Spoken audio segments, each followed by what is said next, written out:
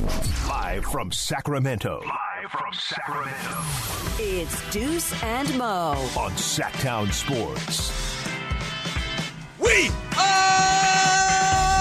live! Oh, and the NBA is back. We've had too much time off. The last time the Kings played a game was last Tuesday. But tonight at the G1C, the playoff push is here, Morgan Reagan. The Kings trying to end a 16-year playoff drought, and it all starts tonight against Dangdala and the Portland Trail Blazers, who are going to be a little tired and grumpy, Morgan. Why? They were stuck on a plane last night. They weren't able to take off until this morning. Their routine's completely broken and shattered, and the Kings have a good opportunity to take advantage. We'll be talking about that today on the show. Morgan, how are you? Ooh, I'm great. I love when you come in with a little heat. With a What's little that? fire. Daddy dude? What's that supposed to mean? It was a compliment. It was just a compliment. There was no backhanded There compliment. was ill intent. It's just, you come in today, and you come in because you're feeling good about yourself. You've got a little pep in your step because Morgan got highlights done. First time in like 8 years, baby. Yeah. Dude. You get to a point where the grays are coming in. You're like, I got to cover that up. It's No. just, you don't want to. I didn't cover my grays. My grays are right here. Oh, and you're telling me you told him, hey, I know you're highlighting my hair, but definitely do not touch the grays. He knew that I have been appreciating my 7 gray hairs. I really do. I think there's something like sexy about them. And like, yeah, I'm becoming a cougar quick. Is that good? Okay. I'm a cougar. Is that what cougar sounds like? It's a little older than cougar. Okay. Yeah. I'm a cougar. That's like a dying cougar. Okay. Yeah. Okay. That's like a saber-toothed tiger. Yeah, is that what we call like a 90-year-old that's chasing like 60-year-olds? Okay, I don't know what it was I'm going for, but either way, I like a few grays and a little bit of blonde highlights. What inspired this change? This is kind of drastic. Sometimes when you have I don't want to make it sound bad. When you have like a little bit of like anxiety attacks or mental breakdowns that like come together into one place and you're like, what can I control? I can control my hair color. So I'm going to make that change. And that's what I did. I just said, do it. Let's go. People in the chat liking the hair. Thank you. Well, congratulations. Still not as good as my hair, but hey, because I'm all natural, just so you're aware. Well, I've been natural. I had virgin hair for 8 years and then I went to highlights. What? You said you've dyed your hair before. I know, but it's just like virgin hair. It just sounds weird to me. That's what they. You've just been saying some weird things yesterday. Like you said, what'd you say? You're sober curious right now. Like I let that fly yesterday, but because you're doing like non-alcoholic wine, trying to take off my gimmick. That was very good. You didn't say you were, but you said some people are sober curious. Yeah, what's wrong with that? That's the term that I've never heard the term before, but I knew exactly what you were talking about. Dude, it's like a new wave, a new term that people are using because the whole non-alcoholic. I see what we're doing. What are we doing? What are we doing? I got highlights. I'm trying to use cool terms. I'm trying to stay hip. I'm trying to cover up my grays. You're dealing with my grays are there. You are facing. You're trying to handle reality, which is you're just an aging person, and that can be challenging for some people. That's not. I appreciate age. I just said I wanted to be a cougar with a cigarette in my hand, looking old and sounding old. Come on. That's not sustainable. I don't smoke, by the way. We are going to have a lot of fun today. Hell yeah. Our guy Combo, Andrew Surlip, but we call him Combo. Yeah. He has an awesome podcast. He played pro ball overseas. He is a hooper. He's going to stop by at noon today, talk some Kings and some NBA. And then the icon, the legend, the G-Man Gary Gerald will be live with us at 1 o'clock. You know, a couple of things. What? Greg Van Dusen, former Kings vice president, passed away yesterday. Yeah. Right?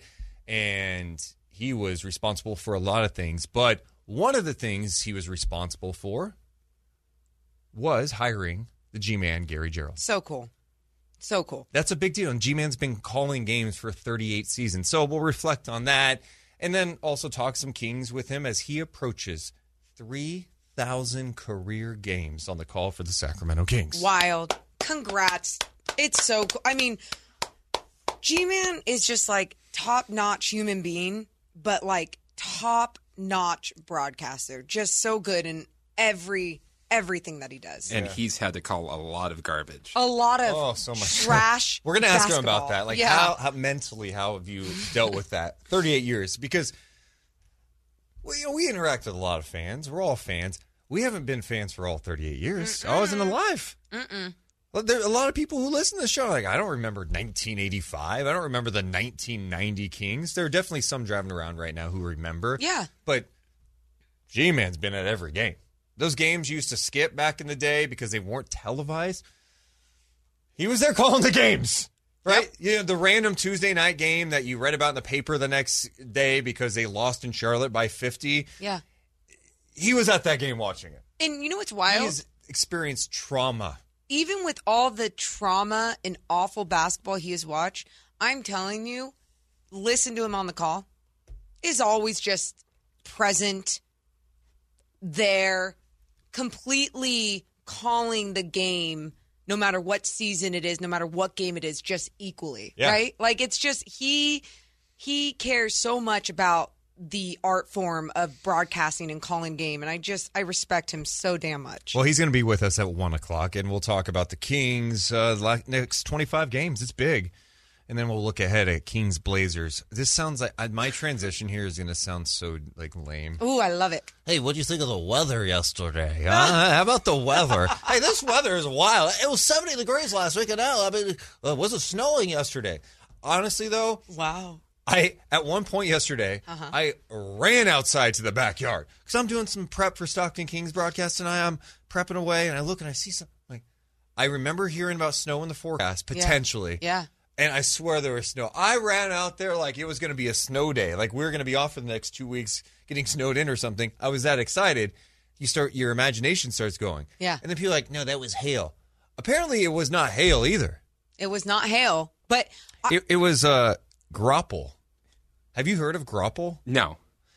Because we don't live in the Midwest. How are we supposed to know what this garbage weather is? yeah, grapple. Exactly. Grapple is snowflakes that collect supercooled water droplets on the outer surface from when it's very cold, but there are above freezing temps at the surface. The texture is soft and wet. That's what we got yesterday. We got grapple, which is pretty much snow. Snow adjacent. It's snow. Definitely snow adjacent. No, it's snow. Okay. Quick question. When did you choose to look that up? Like when it was falling, or today? I didn't look it up. Okay, I follow the National Weather Service of Sacramento on Twitter, so I'm aware of the rain. And they said it was grapple. They were explaining the differences between grapple and hail because I've seen it. We've all seen hail. Yeah. That wasn't hail yesterday. No. You know, it hits the ground hard. This was soft. It looked like snow. I got so excited. I'm like, oh my God, it's snowing. And I look, it's 52 outside. So everyone might have a story of where they were or what they were doing when this was happening. I was obviously in a hair salon because I guess when you get highlights, I didn't realize this, you're there for like 4 hours. Awful. I don't even know how I'm going to have time for this on non-off days, but who cares?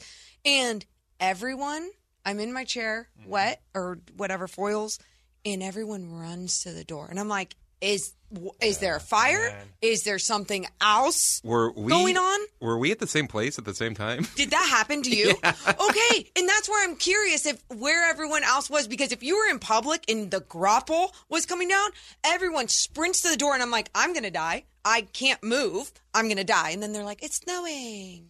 It's snowing. Okay, cute little salon. Like, let's not I might have started so that fast. rumor, too. What? Because I just yelled out, it's snowing! And then everyone came into my barber's room and was just looking out the window. God, it would have been so magical to have some snow. Go to Tahoe, bro. Go to Tahoe. Okay, I know Tahoe's close. Okay, I've been in the snow before. It's not like I've never seen snow, and I just wanted it to be snow. There's something different when it's your hometown, and it's like it doesn't snow here. So, does anyone remember the snow? Like, I feel like it was 2010, 2000.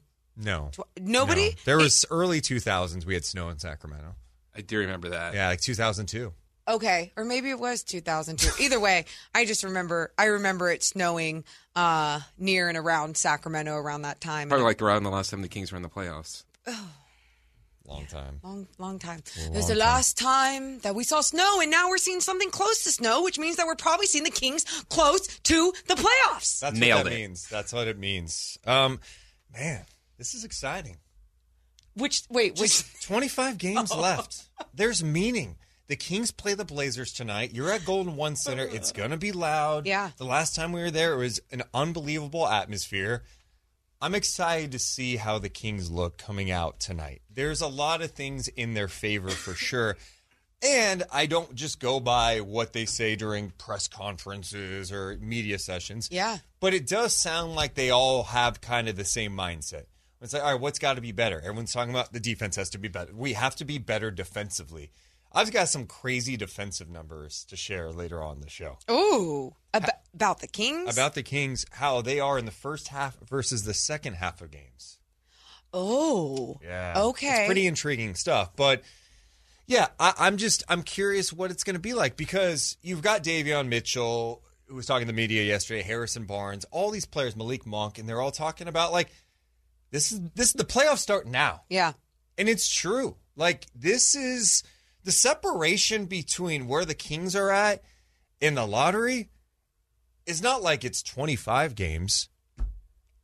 I'm looking at it here. The Kings are only 3 games above the play-in bracket right now. They're only 4.5 games out of the lottery. And it just goes to show you how insane the Western Conference is. You look at the Blazers. The Blazers are under 500 right now. We're going, that's not a good team, right? Like, you know they're a half game out of the play-in. I was just about to say, where are they at? Okay. Half game out of the play-in. And I believe they're just 2 games out of the 6th spot in the West. They're on the outside looking in. But a good stretch, they could be in the top 6. And this is why it's so exciting. We need to understand, we haven't seen anything like this. And I know what you're thinking. Yeah, the Kings haven't been in the playoff conversation. No, what we're seeing in the West and the separation between 3 and 12, it's pretty wild. And this is why it makes it feel like the playoffs start today. Does it? Okay, here's a question for you. Does it kind of suck that out of all years for the Kings that this is the year that the West is packed up? Or is it like, oh, I love this stuff? This is great. I want you to have this type of mindset now. Because we always talk about, like, hey, man, how much experience do they have? You look up and down this roster, the Kings don't have a ton of guys that have NBA playoff experience. Kevin Huerter does. Harrison Barnes does. Who am I missing? There's probably a couple others that I'm just not thinking of at the top of my head. Experience. It's a bonus. Yep, there you go. So it's not like you have a ton of players who have made amazing deep runs, right? There is a different level of focus and engagement coming. And I think the Kings understand that. Now, it's one thing to understand it. Now you got to go do it on the floor. And I don't care that Portland's below 500. They're playing for something. They need to win. They're shorthanded. There's a lot of things going against Portland tonight. I want to talk more about this, and I know we have to break, but this is one more thing. It's just funny because when we were having the conversation yesterday, you and I, and we thought we were saying the same thing, and we weren't. And then you asked Jason Gallagher about the Kings in the Western Conference and other teams and how they portray the Kings. I'm telling you, I think all these teams that are bunched up are respecting every single one right now, each other. I do.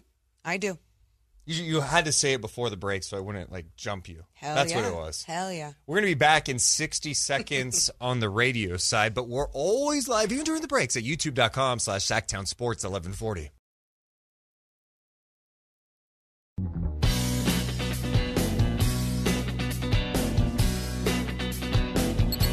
Deuce and Mo on Sacktown Sports. Kings and Blazers tonight. There's a buzz in the air. The Kings. The playoff push starts tonight in Sacramento. Oh, it's a shorthanded Blazers team, a little banged up, and we don't have an update on the Blazers status, but I believe they are in the air right now. This is pretty bizarre stuff, right? Like, teams don't usually travel day of game, right? The Blazers were trying to leave last night from Portland. And? Weather was a big-time factor. They were on the tarmac for 7 hours last night before they went, all right, we're going to try to leave tomorrow around 10 a.m. So the Blazers are traveling day of game meaning it's completely out of routine for them. Usually for a typical game day for a team, they get in the night before. This morning, right around this time, they're probably doing a shoot-around, a walk-through. They go back, maybe eat, get some treatment, take a nap, then back at the arena, probably 3:34, 4:30, depending on what time they're supposed to be there. They're probably not going to land until like noon. By the time they get to their rooms and check in, they're pretty much having to get ready and go to the arena. So you and I were talking a little bit about this before the show, and 7 hours waiting on a plane. I said to Deuce, I was like, I know these guys not only had to wait 7 hours, and then they got to sleep in their own beds, right? Because they all went back home and were like, okay, we got to take a plane the next morning, whatever. I'm like, going back home even, depending on where you live, and then in a snowed-in place like Portland, it's still got to be rough. I mean, we're talking about taking you out of routine. Like, you talk about the guys in Sacramento. Think about some guys, if they had to drive from Sacramento, they were stuck for 7 hours, and then they had to drive back to Folsom or El Dorado Hills or wherever that way. It's a long-ass day. Yeah, the good news for them is they're able to go back to their house. And right? I said that. No, I know. I'm just saying, this has happened on the road before where it's like, then you have to go check into a hotel when you already just checked out. It's a mess. It's happened to teams before, but this is a little better situation. But you're right. It completely messes up your day. Also, 7 hours on a tarmac? 7 hours. I'm sorry. Which hour are you off? Am I high maintenance for going, I'm off after hour 2? Ooh. Maybe 3 is my cutoff. Okay. There is no chance. Like, if we're at 3 and it's like, yeah, we don't know, I'm going to be like, well, let's just leave tomorrow. What? 7 hours? What's your cutoff, Chris? And these are NBA players. Yeah. No, I think you just like you're hoping to get out. Boo. No. You need to become more high maintenance. Yeah. I'm with you, dude. I am furious. Like, if I'm Dame Lillard, I'm not making a rap song while I'm there, which that was cool. We'll play it. But like, I'm going up to Chauncey Billups going, we got to call this, man. This is Dame time. Of course, we got to go. Of course. Deuce would be the one that makes the call. I would be the one. There's no way I'm sitting on it. What do you do for 7 hours on a plane? At hour 4 would be probably my cutoff, and I'd be like, oh, no. We're not going anywhere, so we are going home. Like, I would make the call for everybody at that point. I feel like you would be complaining about it after hour 3. Like, what are we doing here? I'll be honest, I'd be complaining after about 90 minutes. Oh, well, God. The bad thing is like, I think once you're on the plane, you have no call on it anymore. Isn't it? We can't leave? We can't just like walk off the plane? No. Well, okay, then you know what I'm saying? Okay, what? Well, I know the emergency instructions. Boom! I'm hitting the door. I'm doing the inflatable. And then all the players are just jumping out and going to their cars. Can you imagine that? You just see Dame. Honestly, if you were on an NBA team, yes. Yeah. I could absolutely imagine this. Oh, my God, Deuce. I get it. I get it. Either way, these guys somehow waited it out for 7 hours. Then they went back and slept in their own beds, left today. The other thing I was saying to you is, yeah, the Kings need to capitalize on them being tired. As long as you've got Wi-Fi and chargers, you're fine. That's not true. That's just boring. Who wants to be boring. Yeah, I don't care if even I have an audiobook. I'm like, sitting still, not getting a second thing done while listening to an audiobook to me is a waste of life. Dame made the most of the time. He wrote a song, and then they videotaped it. I just call myself saying that. So they wrote a rap song, and they took out a camera and recorded it. What's wrong with me? Why am I saying it like that? Because you're old, dude. Oh. I got 7 grays, and you have some old-ass lingo. So Chris said he edited this, which is, I can't wait to hear it, because I watched this morning, and Dame is just beyond talented. Yeah. What he does, the fact that he put together a song that was like this good on the plane while waiting. But there are a lot of F-bombs and stuff in there. As there should be. So let's hear how it went down the plane. Oh, my God. This is happening again, huh? This is happening again. Would you like me to play it, Deuce? No, you know what I want, Chris? I just want it to work. I'm going to try it again. I'm trying it again. Do you have the PC up in there? It's up. Okay. Hey.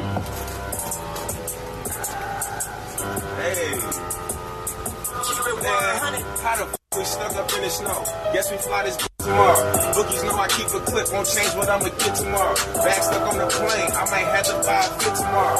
In this cuffing weather, grab your bitch, you might get hit tomorrow. Drew gon' shut the pick, I'm pulling up from 40. This bitch, cause they act like they don't know me. I'ma tap my wrist, it's game time. I give them fits on with the gang, we keep it lit. Captain, let me in the pit. Hey, me and T, I thought y'all knew that was my. At the door and grab my teeth up off the sixer. Shooters in the locker room like we the wizard. Got me tight, stepped up in this blizzard. Pretty good. Wow. I would have just been in the background going, F this plane. F this plane. F this plane. And I would be the teammate that's in the corner like, I'm not participating. I'm pissed. I want to be home. There's no way. There's no, and I'm actually. It makes me respect Dame. This is what the quality of human being is. That Dame is like, no, like let's all make a song together. Let's do an activity. Let's all hang out. Good. I would be furious. I'm done. And I would be the one going like, "Hey guys, come on, let's do something." Oh, Chris, you heads up, 7-Up. I'd be like, why not just take a bus right now? We can just hop on a bus, or let me just go home. Here's an idea. Let me go home and call me when the plane is ready. Deuce, right now, his energy is giving like he's on the plane right now. Yeah. You are upset. I am upset. And this is what the Blazers have to deal with tonight.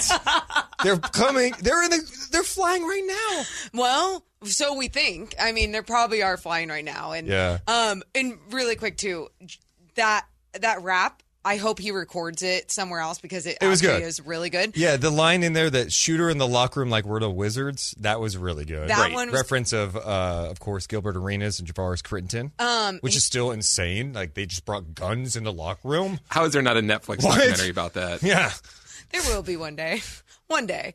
But yeah, now you had some team bonding. You're short some guys. You had a weird schedule headed into Sacramento. It's not going to be easy for the Blazers, but we've also seen the Kings lose after being rested on their home floor before and against teams that were shorthanded before going to the Philadelphia 76ers, right? No Anthony Simons. Yep. No Nurkic. Justice Winslow, who destroyed the Kings that game on opening night, he's not playing. They do have Matisse Thybulle in the fold now, Cam Reddish, who's going to start for them. We've seen Thybulle and Reddish in the starting lineup, but there could be some tweaks tonight. We'll talk more about that game, and a big-time coaching move in the NBA could be coming. We got to talk about that. It's Deuce and Mo. It's on Sacktown Sports.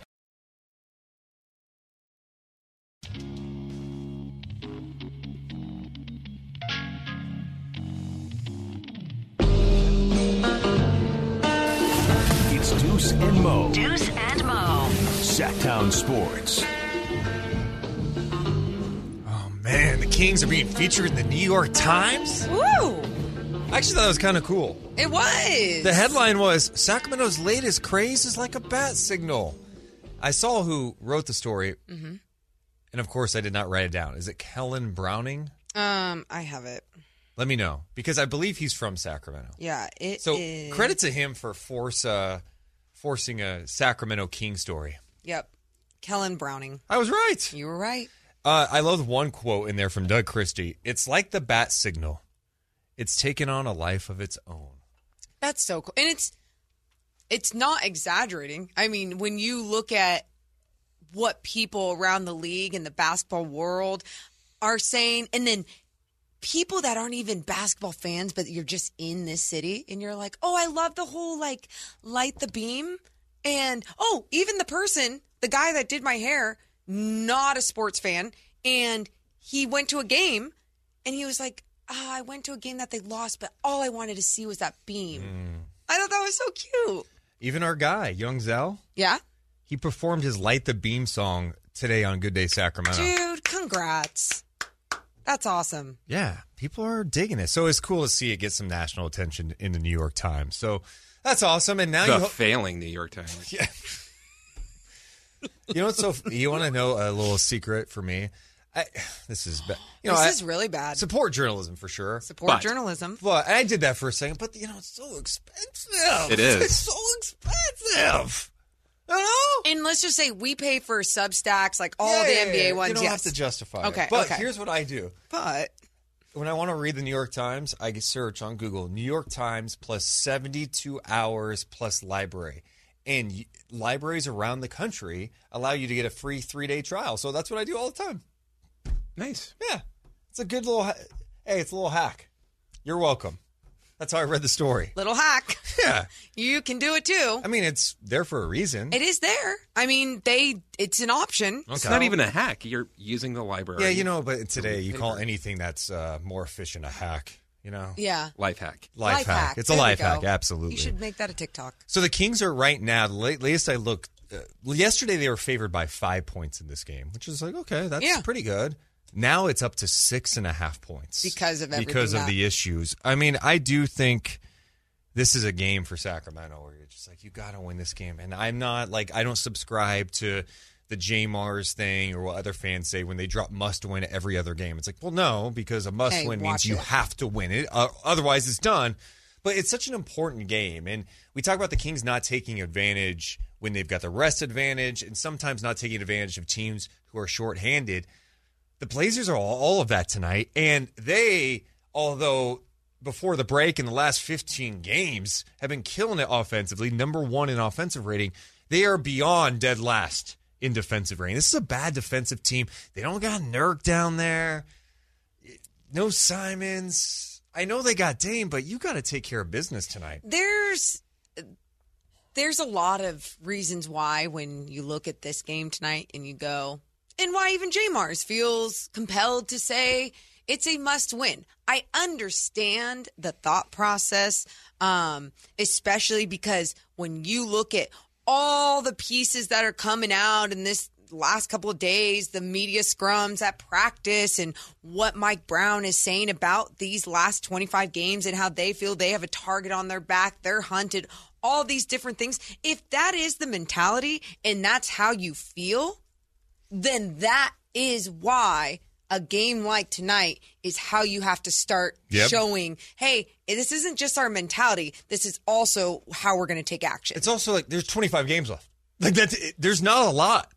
That's going to go by really, really fast. Yeah, and I think tonight we've seen this happen before, though, Deuce, and that's why I'm not part of that group that are the, hey, must win, they have to get things done.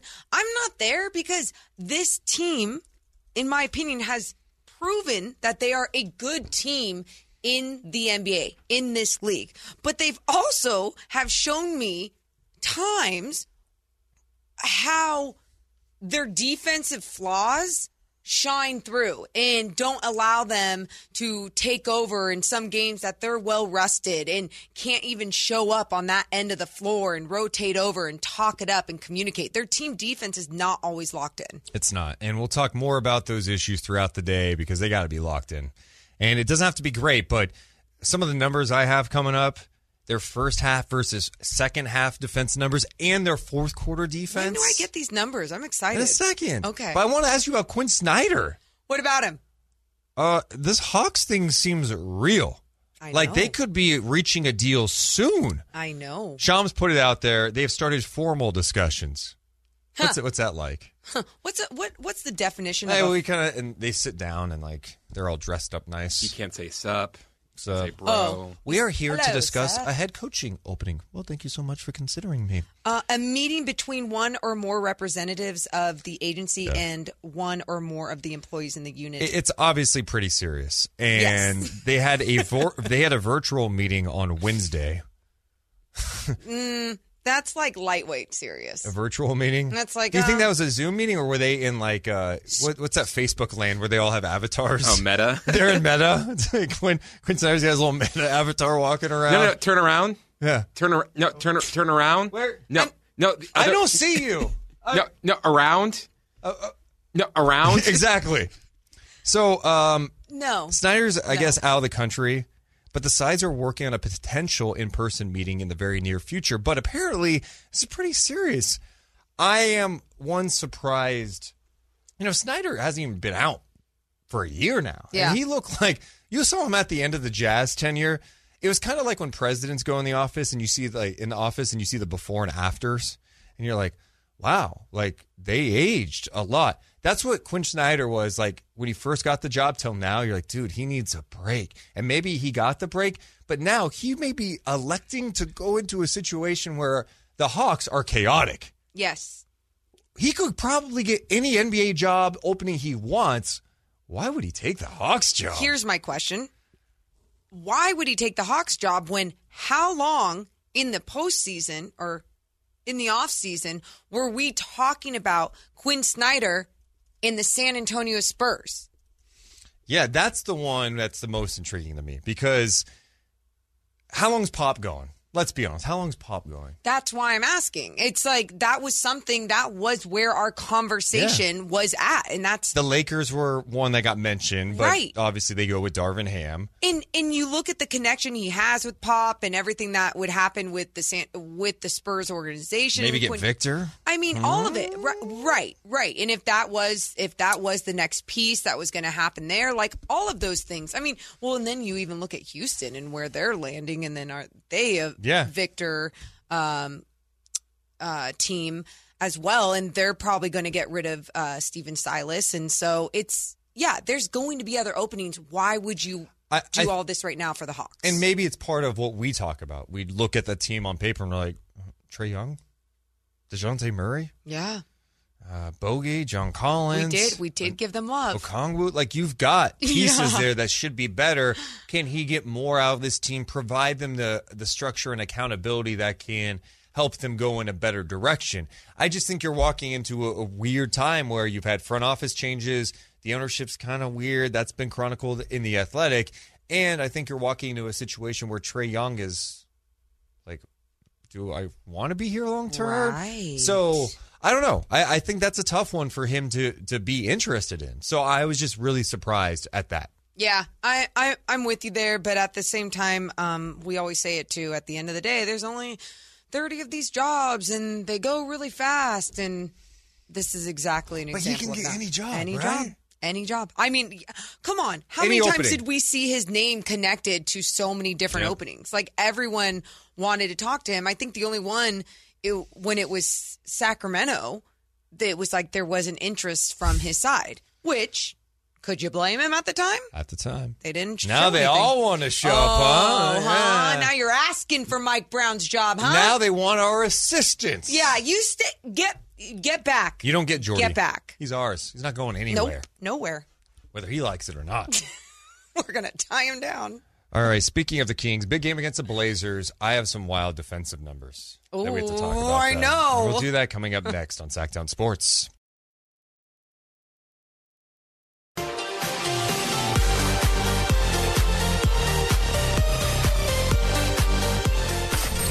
Live and local. It's Deuce and Mo.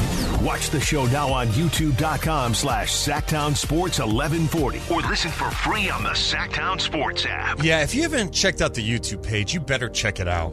We're live every single day. The chat is popping. We appreciate all those hanging out there. And if you haven't yet, make sure to hit that like or thumbs up button to help our channel grow. Also, download that free Sacktown Sports app so you can get content, including Frankie Cardicelli's work. He covers the Kings. He just put out a game preview for tonight's Kings-Blazers game. His Blazers team could be a little groggy. It sounds like their flight is maybe just taking off within the last half hour to land in Sacramento. And it's like, what, a 90-minute flight? Easy flight. I don't know. Either way, though, it's like what we've been saying. It's the 7 hours yesterday, going back home, having to come back to the airport today, not being in your regular routine with how you're usually in an NBA city to take on that team with your shoot-around and everything. It's a lot. I have your weird defensive numbers you've been waiting for. Thank you. I've been waiting like 45 minutes. So we all think the Kings are a joke defensively. They have been for a long time, although they have shown better stretches this year under Mike Brown. So not a great defensive team, but they're in like the low 20s as a defensive rating. Okay. But when you look at it, first half of games versus second half of games, it's pretty crazy. Should I guess which one's good and which one's bad? Which one do you think's good and bad? Okay. I'm going to guess the bad is to start the game. The good is the end of the game. Okay. Well, you are absolutely correct. Oh. The first half of games, the Kings ranked 25th in defensive rating. In the second half of games, they ranked 13th. You want to know where they rank in the fourth quarter? Yeah. Oh, don't tell me it's that good. 9th. A top 10? Yes, and I know a couple people who were asking me about, okay, but what about their offense? Does that mean their offense is bad in the second half? In the first half of games, I mentioned 25th in defensive rating. Yeah. They're 8th in offensive rating in the first half. In the second half, they're 13th in defensive rating and 2nd in offensive rating. So their offense just gets better as their defense gets better. In the fourth quarter, when they're 9th in defensive rating, Don't say it. 2nd in offensive rating. It feels like this team is like, they're close. They're close. So you string together just a few more minutes of good defense, then they can maybe be better than we think down the stretch in the final 25 games. They just have to be. And look, I understand like all the pushback I get from people is like, well, they've been really healthy. Their starting five has played the most minutes of any starting five in the NBA. They are getting ready to play a really tough schedule. I believe it's the second most difficult schedule in the NBA based on strength of schedule. But when you look at those numbers, I don't know, they're kind of encouraging in a way. It's like, I don't know, I'm not trying to make it this simple, but like, hey, come out a little better. It's fine to simplify the numbers like that and to break it down and be like, yeah, start the game a little bit more engaged, would you? Because it shows that when you play good defense, you have good offense come from that. Or, I mean, just maybe even it's just an energy thing. Like when you're just playing well defensively because it takes so much effort, it helps with the way that you're playing offensively, or it helps with the way that you are making sure a team's not getting second chance opportunities. The Kings average the second fewest blocks per game and the 10th fewest steals, right? So you look at the way that they're still not being aggressive enough with their perimeter pressure, but also they don't have all the bigs and the length in the world when it comes to middle. That's why Mike Brown makes sure that whenever someone's trying to go middle, push out of middle, keep out of middle, because you want to keep guys out of there when you are lacking that size, that girth. So for the Kings, this is, when you look at this too, it's a roster adjustment. It's not just a, hey, stay engaged, come out stronger. But part of it is stay engaged, sure, though, right? Like some of the stuff you're talking about is engagement. Now, there are going to be some times where they just get beat because of their size, but Anthony Slater wrote a piece in The Athletic just touching on some of the things you just talked about a bit. Mike Brown was talking about the pick and roll defense being the most crucial element for the Kings, talking about how it has to be on point. He says, yeah, the size is an issue sometimes. He says, if your backside is 6'3", 6'4", 6'5", instead of 6'8", 6'9", 6'10", then those tags have to be early and they have to be higher. When that happens, it causes a chain reaction. On the ball, our pressure has to be on point, getting over the screens. Our bigs have to be up to touch these guys so they aren't getting ahead of steam downhill, because we don't want to have a 7-footer at the rim. We don't have a 7-footer at the rim to block shots. That means the protection from the vertical threat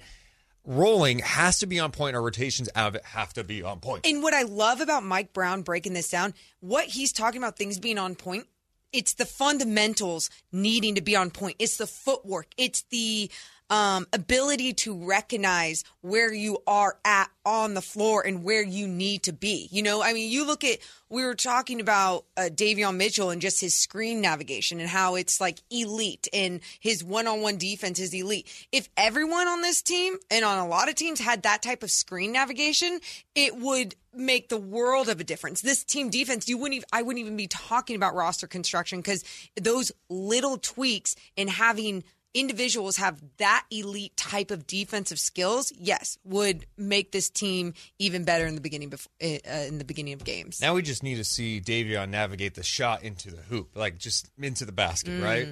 God, yep. I think the time off could be good for him. No, I'm serious. Like he was in a major funk shooting. Yeah. I mean, if they can get just more production out of him, I think it goes a long way for this team, because it's just when you get to a point where you don't feel like you could play him because he's a zero offensively, that's tough because of what he can provide defensively. It's tough, too, because he has such an elite skill, like you're saying, with his defense, and not being able to bring it all out of him. It's going to be tough to see him go somewhere else, possibly, and figure it out, right? And obviously that's going to come too because of situation and maturity, age. All of those things are going to come together. But he has all the things you want in a player when it comes to mentality, when it comes to his effort, his defense, and his ability to cross guys up and go by them. But then he lacks size, and right now he's lacking a little bit of confidence and just believing in himself and his ability to do so much more on the offensive end. And that's what Mike Brown probably wants to see, just him believing in himself and, like, go. Well, they're going to have to be locked in. The Kings, as I mentioned, have the second toughest remaining strength of schedule in the West. 10 of their remaining 25 games will come against teams who are currently a top 8 seed in the Western Conference. But you know what? They have to play the Kings, too. You know? Yeah. There we go. No, Look at you. We always get caught up in, like, the schedule's tough. It's like, they have to play you. The Kings have a winning record. They do. have won games this year. They have... I think in Sacramento, because of what Kings fans have gone through over the last 16 years, that there's a nervousness, there's an anxiousness, there is a belief that it could all go wrong at any point. And that's true. It can. But you also have to know where this team is at. Mm-hmm. And even through their offensive struggles a little bit before the break, still one of the best offensive teams in the league. They went from near the bottom of the NBA last year in offense to near the top this year. Yeah. It's a good team. Teams have trouble stopping this team. And that's it. And I have that belief that this really is a good team. I felt that way when, even when they were winning and losing games, but the way that they were playing games was giving me that confidence in saying that they are a good team in this league. I think every week when there's a different game and a different team, we always go, man, it's another test, another road trip, another test. But I truly believe every single game and every single week and month for this squad is a test because they keep showing up and telling us why, believe us, we are this.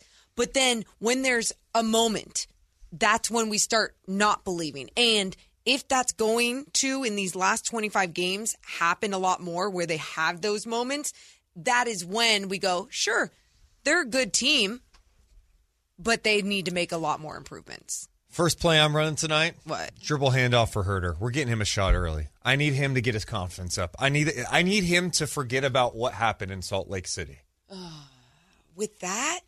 Let's get him going. That's, Deuce, you're asking a lot. Like, I would love to see a little dribble handoff. Boom, go, get Kevin Herter a nice early, quick 3-point look. Yeah. Herter have more threes than Dame tonight? Oh, God. But, I mean, he can also, like, come off that dribble handoff and just work your mid-range game right away. Dame is launching, during the last 15 games, he's launching almost 12 threes a game, averaging just, I think, 36 points a game. Okay. Insane. All right, coming up next, we're going to catch up with Combo. Andrew Solop's his name. He's a host of Combo's Court podcast. He's a basketball mind. He's a hooper. He's going to be joining us on the Folsom Lake Honda Hotline, Morgan. Folsom Lake Honda. One shop. Wait, what is it? Your one-stop Honda shop. Yeah, you got to remember the lyrics to our song. Okay. Your one-stop. Stop. Okay, do it again. One-stop Honda shop. Your one-stop Honda shop. Your one-stop Honda shop. That's pretty good. That's pretty good. All right, we're going to talk about the Kings coming up. What is it going to take for them to stay in the top 6? We'll bounce around the NBA too. Plus, the G-Man Gary Gerald joins us live at 1 o'clock. It's Deuce and Mo. It's Sacktown Sports.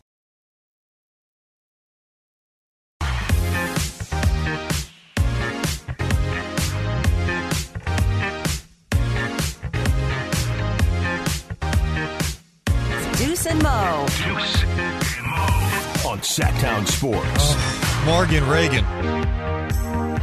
Yes. We are in late February. Yeah, we are.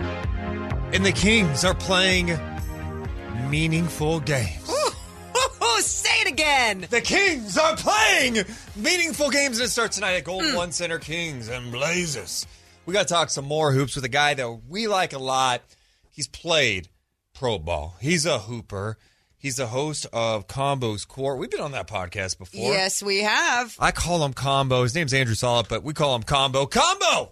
Welcome to the show. Woo!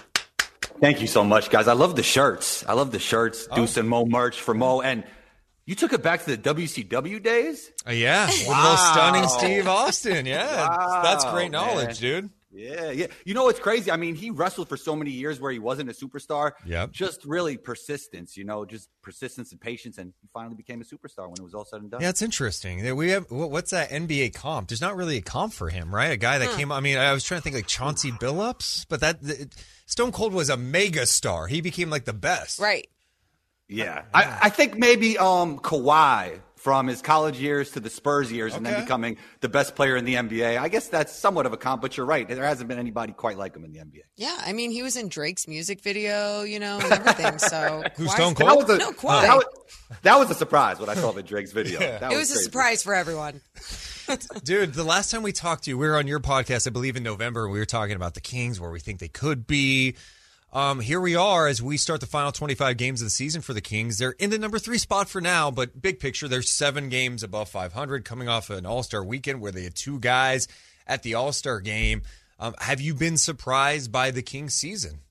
No, I mean, we talked about this. I love the moves that they made. I talked about how De'Aaron Fox had to be that guy if they wanted to win, and he's been that guy, all-star level player. I loved everything they've done since the Tyrese Halliburton trade, and I won't mention Luka Doncic. Oh, my fault, guys. Watch your mouth. But no, they've been great, and Mike Brown, to me, is the coach of the year.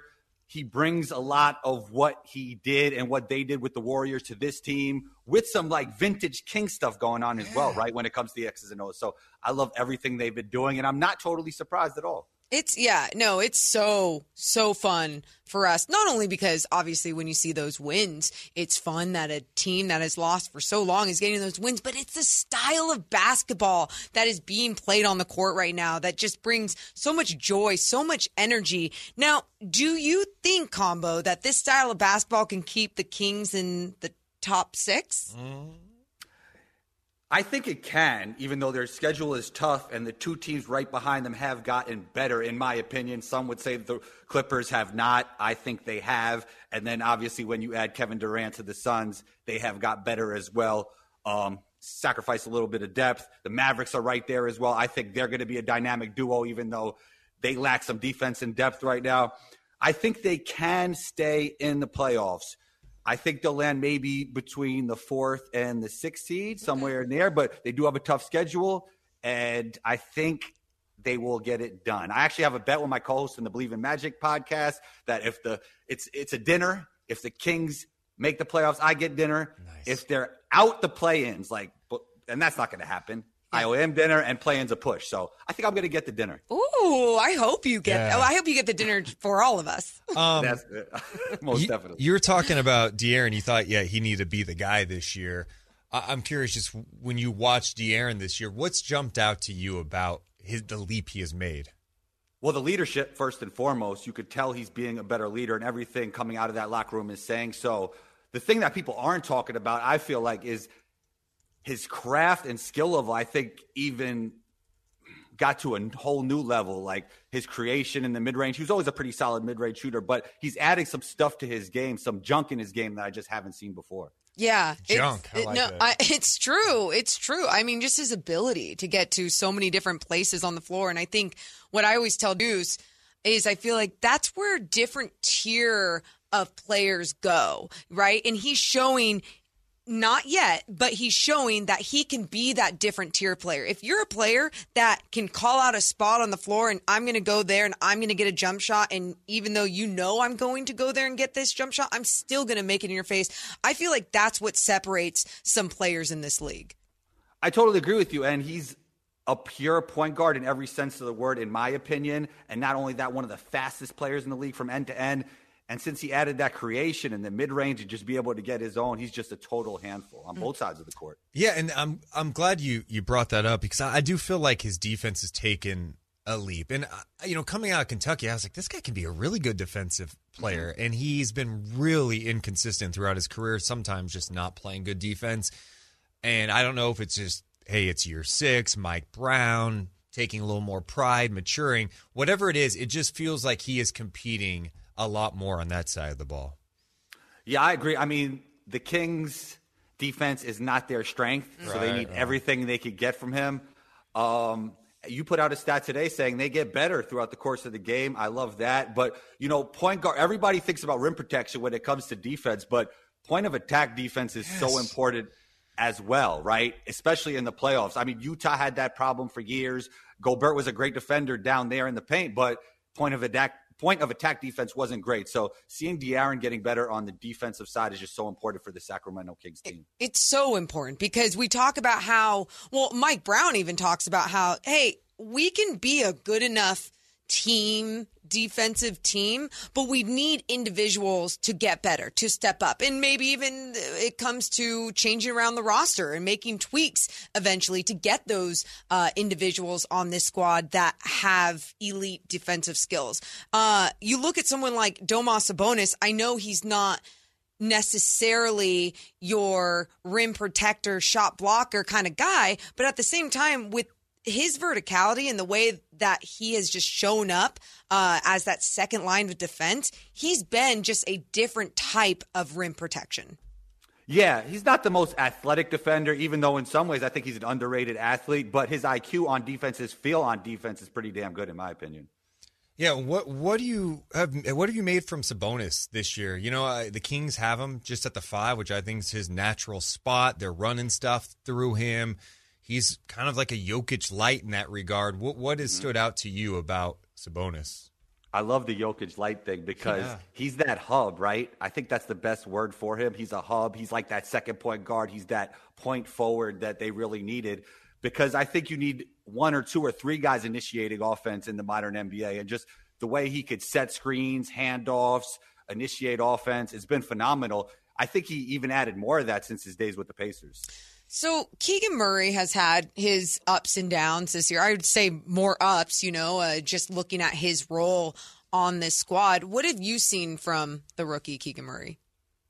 I think, he's had his challenges as a young player. I love the shot making. I love his ability to play both sides of the floor. Yeah. And I think at the very least, he's going to be a winning playoff player, right? He could plug and play. He could play with great players. He's a great fit there. He's a guy that could fit around star players, but also has some star potential himself. All right. We've seen all you alluded to some of these moves in the Western Conference with KD. The Clippers have made a lot of moves to kind of reshape their team. Who do you think's the best team in the West? Like who do you think right now is kind of the favorite? I like Denver, man. I really like Denver. But I have to say, I'm going to go with Clippers. I'm going to go with the Clippers because I had the preseason. Yeah. And now they made all these moves. They made some great moves outside of Westbrook. I mean, I thought Eric Gordon should have been on another LA team for years. I don't know why he was in Houston for that long. He's a great pickup for them. He could defend. He could shoot the 3. We'll see. He might have aged a little bit. We got to see how he plays with competitive playoff basketball. I wish he would have had a move to a contender a little bit earlier on in his career, but he is a great fit there. I think the Russell Westbrook thing is actually going to work. I think it wasn't a great fit with LeBron. I think, Kawhi and Paul George are obviously going to initiate offense, but I do think it's a better fit with Russ. And, he's still a 18, 6-6 around their guy. I think he's going to throw them. I think he's going to give the Clippers a different look in terms of mentality and play. He has that alpha dog mentality, which I don't know if anybody quite has that on the Clippers outside of Kawhi. I mean, PG, I think he's one of the most underrated players ever, in my opinion, but he doesn't really have that alpha mentality. So he brings that. And not only that, I think he could push in transition. And that's something they don't have at this point as well. And I was listening to your Monday's podcast with your guy talking about the Clippers, and something that was brought up too was how Paul George had one of his best years with Russell Westbrook by his side, right? So will he be able to bring that side out of him again? I also heard you guys talking about Russell Westbrook as a teammate in the locker room, and that a lot of that chatter just seems to be maybe from the media. Yeah, I think that's true because, look, PG obviously loved him. He wanted this trade to happen, and it's probably a big reason it did happen. Kawhi had to sign off. Not only that, they loved him in Washington, right? So they love him in a lot of places. He was a fan favorite at OKC, and he lasted there for years. He's a future Hall of Famer. People tend to like playing with Westbrook. It didn't seem to work out with LA, but he has a good track record with other teams. I would say this, too, with Russ. Like, when you get bought out, now he's a different player, right? Sure. Like, he's not making that 40-something million from the Clippers, whatever that crazy amount was. I mean, I don't even know what his official contract is with the Clippers. This is kind of a pivotal time. Like, people have dragged his name through the mud. Mm-hmm. I think he has always had a chip on his shoulder. That's just kind of how he plays the game. But I think that chip's only gotten bigger because of how he's been talked about. And I feel like he was blamed so much for what was going wrong with the Lakers when it really wasn't just him. It was the roster construction, putting him in an environment where he feels wanted, that feels empowered, and he probably knows what's on the line for his future. I think he can be really impactful for the team. Yeah, and I think people forget he had some really nice stretches with the Lakers in his new role this season. Off the bench, he was putting up some good numbers. Obviously, the defense isn't great, and we know the efficiency isn't great, but he brings a different kind of mentality. He could push pace. He's great at finding shooters. I mean, there are still a lot of things that Russell Westbrook brings to the table. Not only that, I think coaching fit is so important. You guys play a team today with Cam Reddish, who I knew before he went to the Knicks was not going to be a good fit with Thibodeau. Like, he's not that go-hard type player. He's a good two-way player who needs an opportunity, but he's not that go-hard type guy, right? He's kind of like, he got that laid-back kind of game. Like, PG-13 has that game, and I think he's one of the most underrated players ever. So I think this fit between Ty Lue and Russell Westbrook is great because Ty Lue is one of the best guys when it comes to adjustments and lineups, especially in the playoffs. I think it's a great coaching fit. We often talk about player fit between each other, but sometimes we have to talk about coaching and player fit.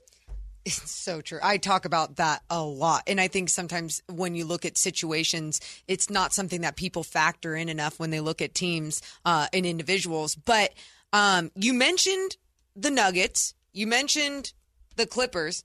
You didn't mention the Suns. You don't believe in them? Ooh. It's going to be tough to get it all together in this amount of games. I do believe in the move because when you could sign a guy like KD, you sign a guy like KD, not only to win a championship, but that's box office, man. That brings excitement to your city. It's a great investment just to have a guy like that in the building for the next 4 years. He's injured now, but he always comes back great from injuries. Do I think they're the title favorites? Probably not at this point because I do think it'll take some time to get that chemistry. Maybe I'm wrong because CP3 is one of the greatest game managers and point guards we've ever seen. So we will see. We will see. Yeah. I think taking pressure off Chris Paul helps too, right? Like, late in the year, man, there's sometimes you're just like, is this guy going to make it through? Like, he's broken down a little bit. They rely on him so much, and I don't know how much he has left in the tank to give that type of level, right? Well, now you got KD and Booker. That's pretty nasty. Yeah, I mean, on paper it looks great, but I think we've seen over the years that the teams that are really succeeding in this league have built culture, have built through the draft, have built through free agency, like the Warriors. And I think this era has almost been, for some teams, a name-chasing era. If you think about the Nets, they've been name-chasing for like 10 years, right? God.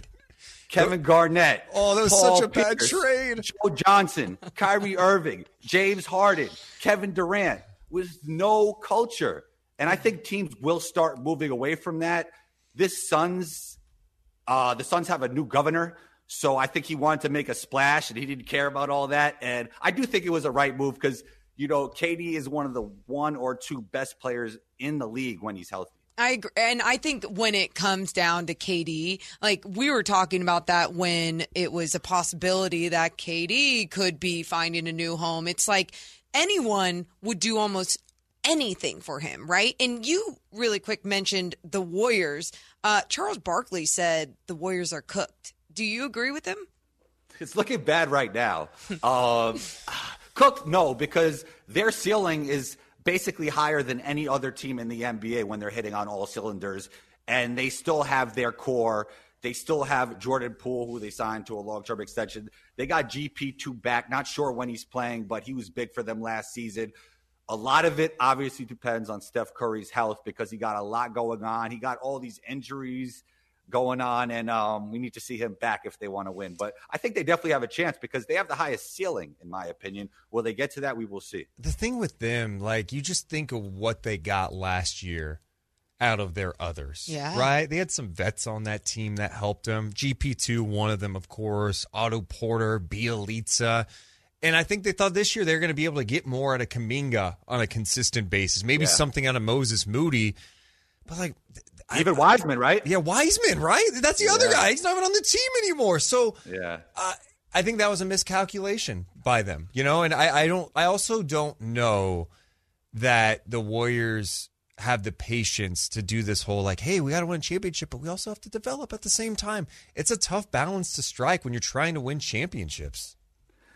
You know, they're playing with two timelines, which is really tough. Yeah. So they're trying to win championships while developing Right. young players. And that's a crazy challenge. The thing is, they actually got that done last year. So kudos to them, but it might have caught up to them this season. Man. So we're coming off of an interesting weekend in the NBA. Oh, it was hideous is what you meant to say. Well, it was an ugly All-Star I weekend. could just say for what that. It was, yeah. Ugly All-Star weekend. And Deuce and I, over the last couple of days, or yesterday, whatever the hell day it is, we were trying to come up with ideas because we don't know what the NBA needs to do to make these players want to play a game or make it at least something where the fans are entertained. Do you have any all-star ideas? One-on-one. Bring it back to the essence. That's what you Play said. one-on-one, man. I Play thought about one-on-one. that, but man, like, but I don't want to play one-on-one like it was Brown and Tatum, where it's like they're going 60%. Like, if you're going to play, like, play. Let's get after it.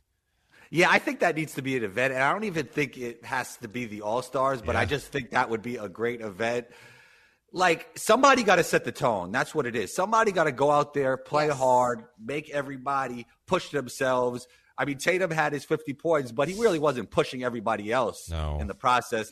Man, that game was tough to watch. There's no way around it. I mean, I think the three-point contest was great. I mean, Kevin Herter. Oh, was it? You like that? That's a whole other What story. happened? Why was he so bad? Combo that he's shooting a career high from 3, and he had one of the lowest totals in history. I would have just said after the contest, hey, I'm a game shooter. I'm a game shooter. Yeah, no, it's true. But I was making the point. I said, you know what? They need to change the 3-point shootout. I don't want racks. I want them catching passes. However they want to take it, go ahead. Dribble handoffs, cool. Passes. You don't shoot like that. You don't grab a ball and shoot like that during a game. I think Deuce is just saying this because he's obviously a Kevin Herter fan. Yeah, right. But yeah. I don't know. I'm just trying to come with So if Kevin Herter would have won, he wouldn't have had this recommendation. Oh, no, the racks are awesome. It's a classic feature that you have to adjust to. You guys got to check out Combo's Core. I know you're grinding, doing content left and right. If you're a basketball fan, Combo does amazing stuff. We appreciate you. Do you have another podcast coming out soon? I know you just did the one on the Clippers. Maybe this if you send me the audio. Oh, okay. Yeah. That's a good idea. I like it. Double dip. Yeah, I could send you the audio later. Sounds great. I appreciate you hopping on with us, and let's do it again soon, man.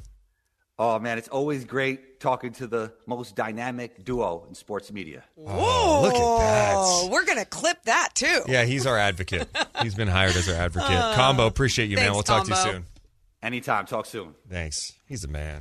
I love his voice, too. Love his voice. I love that you can just throw anything at him, and he is just basketball mind. What about my Break voice? it down. So anyway, I love Combo's voice. You think he has a better voice than me? Why don't you sing Mary Had a Little Lamb? No. We're not talking about singing. We're just talking about just pure on pipes. I mean, mean, if I'll you're say putting he around- sounds cooler, but do you think he's got a better voice? That's a good way to put it. Yeah, he definitely sounds cooler. Chris, You Chris, just said it. Does he have a better voice than me? Well, he's still on listening, so Good. I think I think you guys both have fantastic voices. You're such a coward. I love it. I You're love such it. a coward. No, you, my friend, need to work on your voice. He thinks the Kings will stay in the top 6. Okay. I put a poll question out on youtube.com/SacktownSports1140. Call your shot. Will the Kings make the playoffs? The options were yes, they will stay in the top 6. Nope, play in. And the last option was lottery team. 88% of the people who have voted thus far say yes, they will stay in the top 6. Wow. Look at the confidence in Sacramento for the people watching our show on YouTube. Hey, let's see what happens tonight. If the Kings lose, do the same poll. Okay. You're right. It'll be like 50-47. The freak out will be for real. Would that be would it be would you be concerned if they lost tonight? Or are you like, okay, now you got to bounce back? No, I'm just tonight. If they lost, it would be just like, I'm disappointed, dude. How do you not show up? Like after everything that they've been through, even if Dame starts knocking them down from half court, you throw a blitz at him. You stop it. Do what you need to do. Change things up. Yeah, I mean, outside of Dame, without Simons tonight, Jeremy Grant is supposed to be back after having a concussion issue, which is huge. Yeah. But, like, who scares you on that team? I know. I don't. This cannot be a Cam Reddish 27-point game. It could be. Also, guys, yeah, Blazers aren't here yet. What do you mean? What's the update? What's the update? So this is first I saw it from Jason Ross. He said, Blazers still haven't left Portland. Then I saw Jason Anderson. He tweeted out, hearing the Trailblazers have just boarded their plane in Portland. They're going to de-ice and hope to be off the ground in the next 45 minutes. Flight time is about 90 minutes. Okay. I said 90 minutes. Question. Yeah. What's up with Jason Ross knowing so much about the Blazers and their flight? Who's his source of the Blazers? That was Jason Anderson. I understand. He just said Jason Ross, too, who has been tweeting about this same thing. Well, they had the play-by-play voice on today of the Blazers. Did they? Yeah. Oh, I didn't know. Was that early? Yeah. Okay. That's why I didn't know. Wow. So if they just boarded 13 minutes ago, they're going to de-ice and hope to be off the ground in the next 45 minutes. So 7 that would hours be later. at 1 o'clock they would be leaving. The flight is 90 minutes. That means landing at 3:30. Landing at 3:30. That's crazy. They're getting to the hotel. Yeah. That's if everything goes as planned. Dude, it's like 5 o'clock. It's cutting it close. That is super close. Oh. I mean, I was joking earlier, like, Yeah. they might just be running on the court. Forfeit. Oh, my Forfeit. God. Forfeit now. Light the beam now. Done. Oh my. Well, in Deuce, I know you said like, oh, who else do you have to worry about? I know that I'm not acting like, oh, you have to really worry. But Matisse Thybulle is someone who can like slow down your offense and then was starting to show some flashes of his own offense. Because he had one game, one of his games where he knocked down shots. Yeah. If Matisse Thybulle scores over 17 points, what are you gonna do? then what are you gonna do? The Kings are done. Okay. Not gonna shave your head? All right, we'll talk more about this. Coming up at 1, the icon, the legend, the GOAT, Gary Gerald will be with us live. Kings and Blazers, hopefully tonight. Talk more about it coming up next on Sacktown Sports. The most dynamic duo in sports media.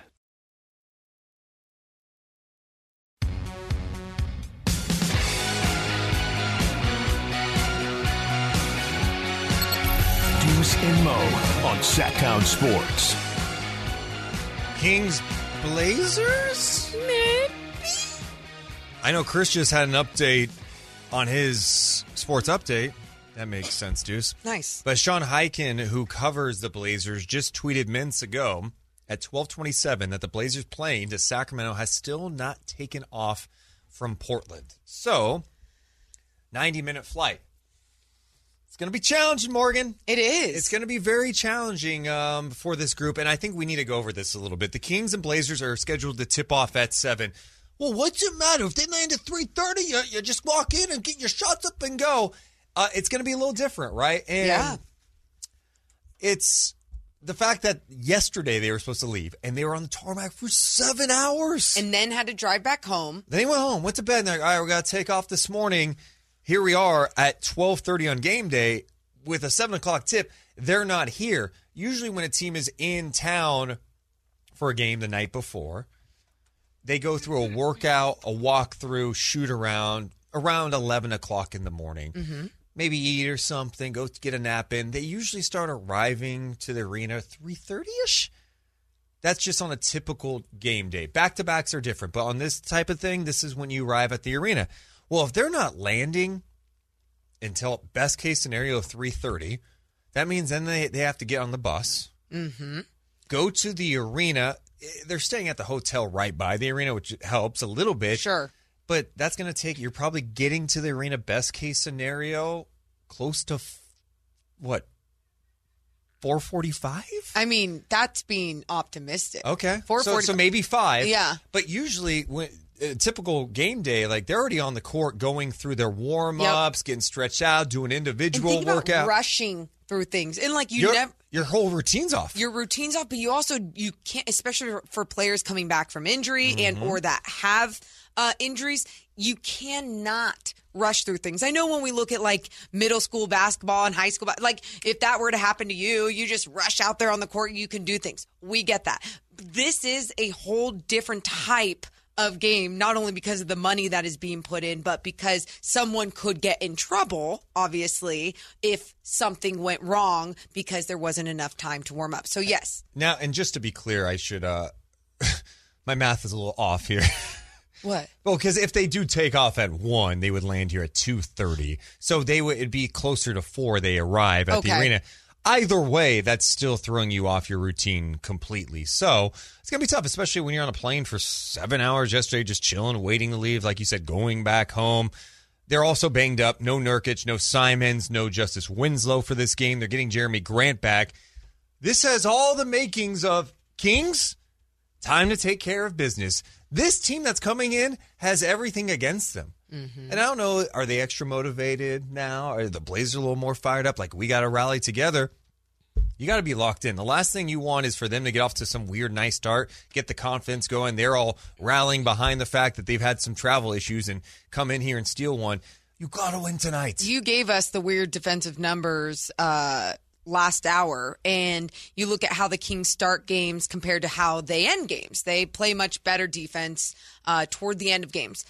You, like you just said, do not want this Portland team to have any confidence to start this game, because if they get that, they're going to feed off of that type of energy, because they're going to want to feed off the rest of that energy for the rest of the game, because they're thrown off of their routine, and so they're going to have to feed off of those type of things going into this game. If Dame starts going off, you just got to make sure that you are disrupting his game enough, because they're down players as well.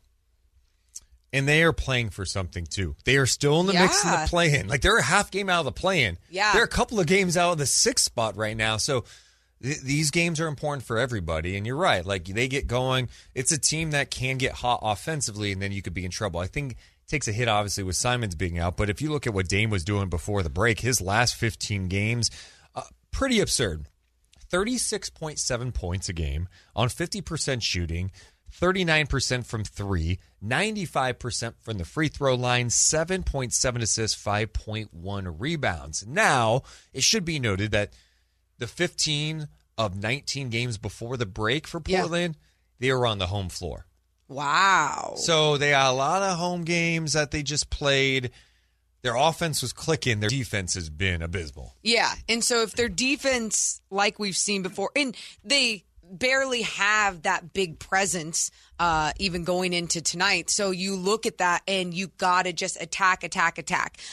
Do not settle for those outside shots, especially if those outside shots aren't falling. And let's say the outside shots do start to fall. Still, do not settle. Make sure that you're mixing it up, playing your entire game, attacking the paint, getting those paint touches. That is when you see the Kings just playing their best, when they're just playing their style of basketball, which is getting those paint touches. And then obviously on the defensive end, this is the time of the season in these last 25 games that you need to take on a good offensive team and find ways to crush, to stop them, to make their lives harder, because it's just going to get harder and harder with some of these other teams you're about to face offensively. So we're going to have G-Man at the top of the hour.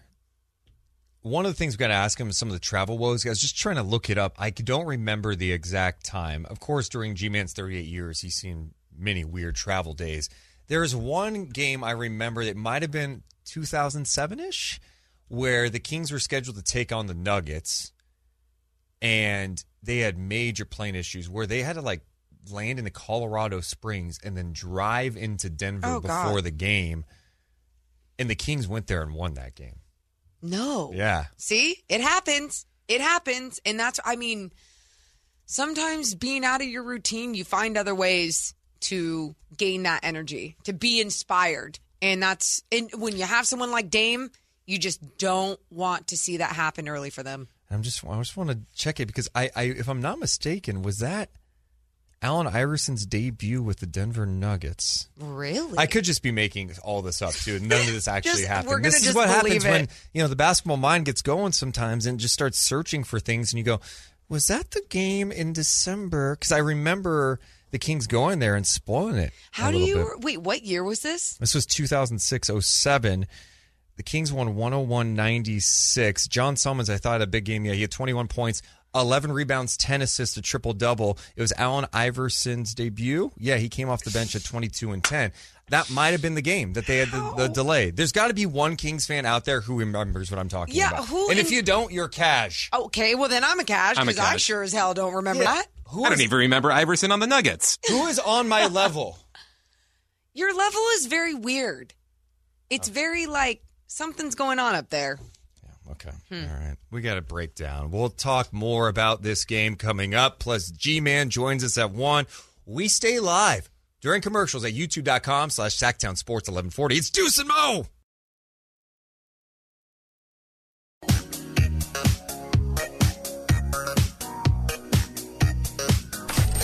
Live and local. It's Deuce and Mo. Watch the show now on youtube.com/SacktownSports1140. Or listen for free on the Sacktown Sports app. Hey, don't sleep. Don't sleep on the Blazers. The most dynamic duo in sports media. Deuce Mason, Morgan, Reagan. Love it. Live with you Monday through Friday from 11 to 2. And coming up in just a little bit, we're going to catch up with the G-Man, Gary Gerald. Travel issues in the NBA do happen, and the Kings had one last year. Mark Jones was just tweeting about it. Last year, they arrived on a game day, second night of a back-to-back in San Antonio, and they went and got the win, which is big-time stuff. But the game, I was like, hey, what was that game? I found it. This happened to the Kings, 2006-07 season. Mm-hmm. They had major travel issues. I believe they had to land in Colorado Springs and bus in to get to Denver. They arrived in Denver 90 minutes before the game. It was also Allen Iverson's debut with the Nuggets. The Kings went and got a win behind John Salmons, who had a trip dub in the game. Pretty crazy stuff. So the point is, you know what? Sometimes it could be like a rally thing. Like, sometimes we have shows where we're really tired and sometimes we want to kill each other. But other times we're like, we got this, right? Yeah. Let's go. And then you have like one of your best shows. And you're like, oh, man, see, we can do this. It's the same thing. Mm-hmm. So with that said, Kings, don't come in all cash like, oh, this team's tired. Let's just walk through this. Be ready. Hey, what was more surprising or inspiring about that day? That John Salmons had a triple-double or that they actually played coming in only 90 minutes before the game? Well, we should also note it was the second night of a back-to-back for them, too. Wow. They had played the night before against the Wizards. People are telling me, Jason Ross mentioned this on the morning show today. You're going to crap on J-Ross? Did he mention that? Did he mention it was the second night of a back-to-back? Sorry, J-Ross. He probably didn't, Thank you, right? Daddy Deuce. Thank you. Do it one more time. Thank you, Daddy Deuce. I'm looking at the Kings starting lineup that night. John Salmons, Kevin Martin, Mike Bibby, Brad Miller, and Kenny Thomas. No. Is K9 doing the pregame? I don't know. Let me check actually right here. Does K9 remember it? Kenny absolutely does not remember that. Kenny only remembers things that he did well, and then sometimes he even has a bad memory of it. For example, Kyle and Kenny were talking about Madison Square Garden. He was talking about on the pregame show one time, he was like, yeah, I had some of my best games at Madison Square Garden. Kyle's like, really? Producer, check those numbers. Post-game, they check they were trash numbers. He had trash numbers at Madison Square Garden. I don't know how Kenny could forget his performance in that game. Oh, what'd he do? 2 points, 1 assist, 1 rebound in 10 minutes and 45 seconds. Sharif Abdur-Rahim came off the bench, gave him 11 points, 7 rebounds. Actually, the big numbers that night, John Salmons had 21 points, 11 rebounds, 10 assists.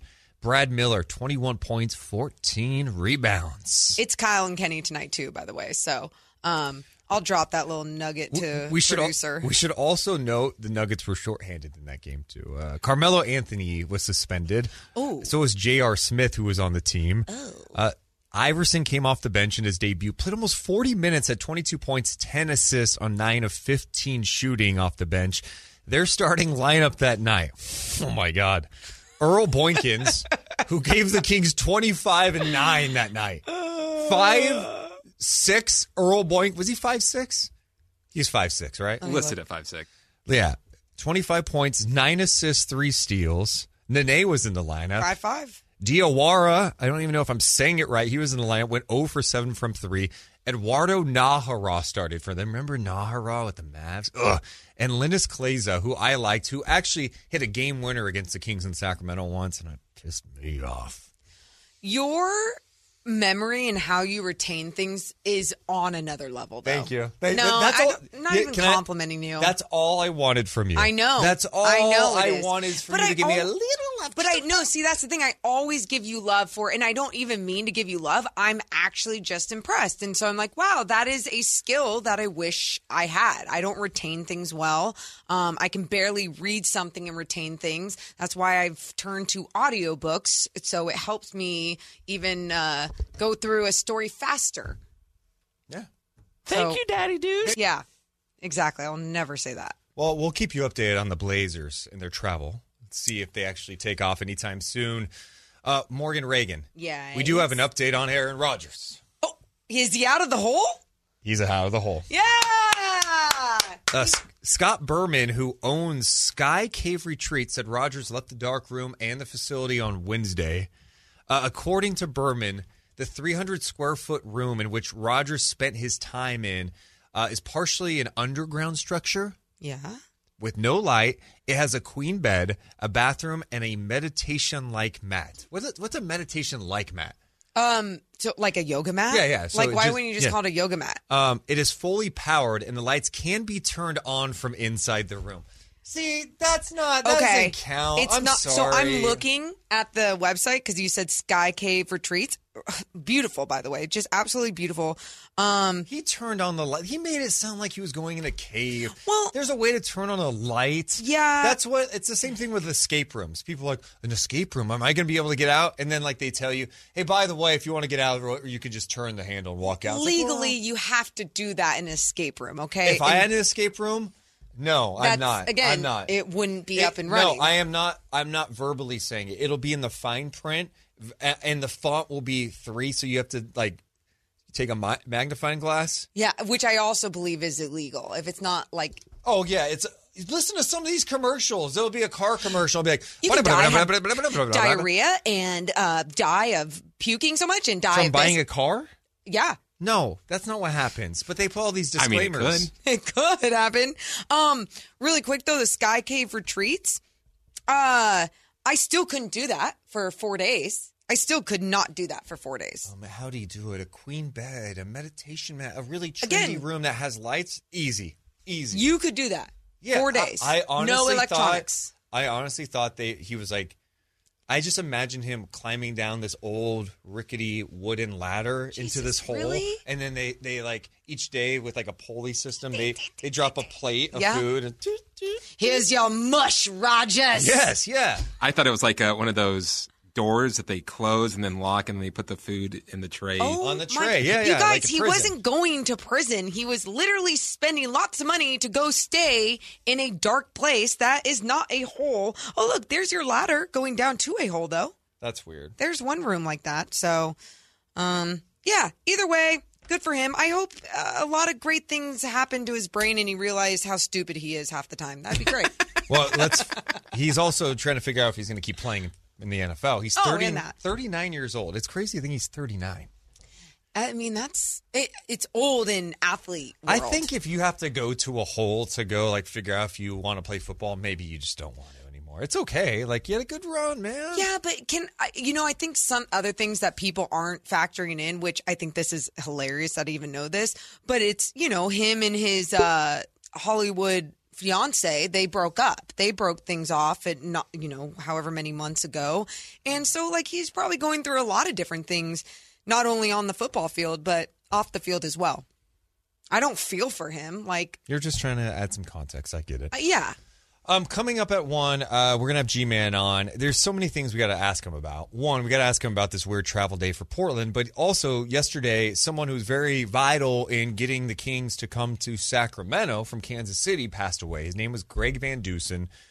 He passed away yesterday. Yeah. And G-Man knew him quite well. In fact, Van Dusen was instrumental in a lot of things, but he helped get G-Man the job as an NBA broadcaster with the Sacramento Kings in 1985. Wild. G-Man had never done any NBA broadcasting before that. I mean, obviously as a broadcaster. So for him to get that opportunity, we'll have him share some stories and, I don't know, give us some behind. It's good to know the history of the team too, right? Yeah. And let's see if he remembers that game where the Kings barely got to Denver. Okay. He's going to remember. So we'll do that coming up next. The G-Man with Deuce and Mo on Sacktown Sports.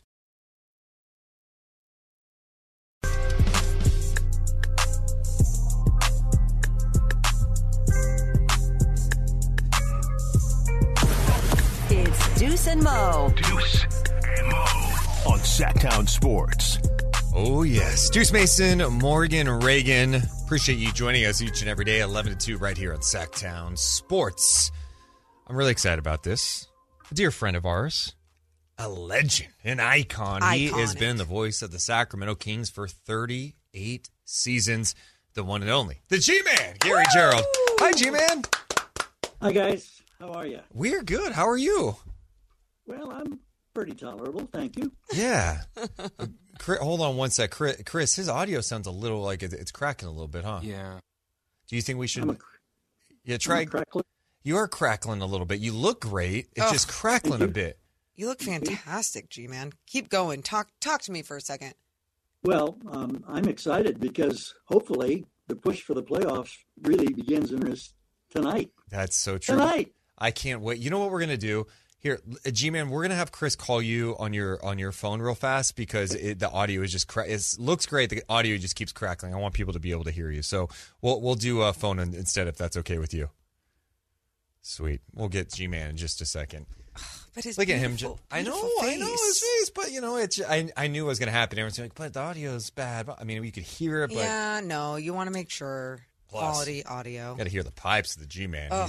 Talk about a voice. Yeah. So I know Chris is calling him in just a second.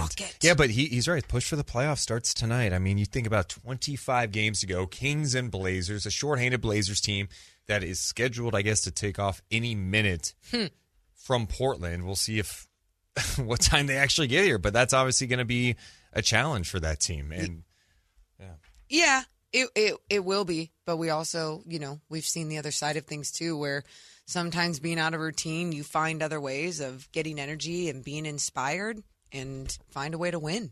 All right, let's go to the G-Man, who's now on the phone with us. Hey, G-Man, sorry about that. Well, G-Man, yeah, you're talking about the push for the playoffs tonight. It's exciting that here we are in late February, and it's legit. Like every game matters from here on out. Yeah, and it's going to be crazy because there's going to be so much scoreboard watching. Everybody's got in the vicinity of 23 to 25 games to play. 4.5 games, as you well know, separate number 3, where Sacramento is, and number 12, where Portland is tied. And, I mean, you stub your toe, and you're in a world of hurt. And I don't know about you guys, but I want to be a top 6. I don't want any business of this play-in stuff because you get down to one game and anything can happen. So let's take care of some business here, Sacramento Kings. What do you think? Oh, I am so with you. I do want to talk more about the game in a second, but something I did want to start with you. We lost someone that maybe some newer Kings fans or younger Kings fans may not be familiar with. Greg Van Dusen passed away, and reading about him in the Sacramento Bee and talking to you in the past about him, a very instrumental person in the Kings' journey to Sacramento from Kansas City, instrumental in your career in Sacramento, and then also a guy who deserves a lot of credit because he was part of really sports history. He helped orchestrate the first naming rights deal in sports when he landed Arco Arena. So cool. Stadiums and arenas weren't named with any sponsor tie-in. Then the first one was in Sacramento. So, G-Man, when you hear the name Greg Van Dusen, what do you think? I think it's so many different things because he had his imprint on so many different sports venues. It was the Sacramento Solons playing at Hughes Stadium, God forbid. I mean, that was just insane. The Sacramento Gold, the soccer team, our media softball league. He worked alongside Greg Lukenbill, and of course was instrumental. He was in Kansas City when the Kings left there to come to California, and he was a huge part of my getting the opportunity to become a member of the Kings organization. and it's a story we've told many times, and I hope it's not being too redundant, but the brief version was, it was in January of 1985, and I get a phone call out of the blue, and it's Gregory Dutch Van Dusen. And he said, G-Man, I want to play What If with you for just a moment. And I'm thinking, what if what? And he said, well, okay, go ahead. And he says, what if the Kansas City Kings were to come to Sacramento? Would you be interested in being the radio play-by-play voice? And there's this moment I'm letting this register, and I'm thinking, what? Really? Are you kidding me? Of course, and the excitement began. And so that was the evolution of the early stages before anybody was really aware that there was a distinct possibility that Kansas City might move and that they might move to Sacramento, California. That's wild. And if I remember correctly, they had you go to Oakland and sit in the stands and record yourself calling a game with your son Bobby Gerald by your side, and then you sent over tape to them. Yeah, Joe Axelson, who was the general manager, he didn't know me from Adam. He just knew that, Greg Van Dusen was saying it's important to have a local identity tied to this franchise if they move to Sacramento. And Gary Gerald would be ideal in his mind. So Joe Axelson said, well, I need a sample of his work. And so Bobby and I, my son, who was a teenager at that time, I took him out of school. We had two games. We went down to L.A. to play the Lakers at the old Great Western Forum, sat up there in the nosebleeds, a couple of rows up behind Chick Hearn, the legendary icon, and talked into a recorder. And Bobby was my other set of eyes and kept some, basic stats for me. And then we went to Oakland and did the same thing against the Warriors. Little did I know that those tapes then went back to Joe Axelson. And when the move was consummated and he was driving from the Midwest to California, he listened to those tapes on the drive cross country. And I remember him telling me sometime later, kid, you were a hell of a lot better than you had any right to be. Wow. And I thought that was pretty cool because at that time, I didn't tell them, but not only had I never done anything relating to the NBA, I hadn't done any play-by-play basketball for a period of several years prior to that. And so I was really, really fortunate that it all worked out. And here we are 38 years later. That's what's wild about this. Just being able to reflect on the start of your NBA play-by-play calling, and you look at where you're going into now, G-Man, in approaching 3,000 games this weekend. I mean, when you hear that number, what does that even mean to you? It's kind of mind-numbing. I mean, I can't really grasp the reality, and yet by the same token, it's very meaningful to me. I proudly have autographed game balls from the 1,000th game and from the 2,000th game, and hopefully I'll get an autographed game ball for number 3,000. Whether or not it's going to be Sunday in OKC or if it'll in fact turn out to be Tuesday in OKC remains to be seen because we don't know yet if Portland's going to make it in time to play tonight in Sacramento at Golden One. Wow. How wild is that? That is crazy to think about that. Yeah, 3,000 games will be an amazing accomplishment for you, G-Man. You just mentioned the Blazers, and yeah, we don't know if they've even taken off yet to land in Sacramento. And I know over the years you have seen a lot of weird travel things. I was bringing up a game I remembered. I don't know if you remember this because you've called a billion of them now. 2006, you guys were on the back-to-back going to Denver. I believe you guys had to land in Colorado Springs, drive into Denver, and you beat the Nuggets that night in Allen Iverson's debut. Do you remember that? I do remember that. And the one thing that I don't remember that it was a back-to-back. And for some reason that doesn't ring a bell with me because I thought that we tried to go the day before. And because of blizzard-like conditions in Colorado, we were unable to do so. So on the day of the game, yes, in fact, we did fly and had to go to Colorado Springs rather than Denver, and then bus from Colorado Springs. We got into what was then known as the Pepsi Center, now a ball arena for the home of the Nuggets. We literally walked in the doors at 5:30 for a 7 o'clock game. They had some food available in the locker room because there was no food available on the flight and on the bus ride coming from Colorado Springs. And guys were just kind of woofing down, some quick sandwiches and whatever, and then going on the floor to warm up. And we ended up winning that ball game. And there are 2 times, one of them being this last season when we were delayed and had to overnight in New Orleans. That was a back-to-back to play in San Antonio the next day. Had to fly day of, got in San Antonio around 1 o'clock early afternoon on that game, and we won that game against the Spurs. So the 2 occasions that I can remember where the Kings had game day flights ended up with victories. So that being said, don't count out the Portland Trailblazers. Don't count out Dame Lillard. Don't forget, just because they're missing Anthony Simons and they're missing Joseph Nurkic and Justice Winslow, Dame Dollar is liable to come in here and knock down 65 or something crazy like that tonight. So, it's going to be interesting. I hope the game is played, certainly, but take nothing for granted. That's what's wild about it, is that people can feed off of different type of energy or be inspired by something else when they're running on fumes or barely getting to eat or just running in. I know we're talking about the game, but I'm curious for you, G-Man, was that ever, those 2 games that you mentioned for the Kings, you calling those games, taking you out of your routine, was it ever weird for you to go in and call a game coming into the arena late?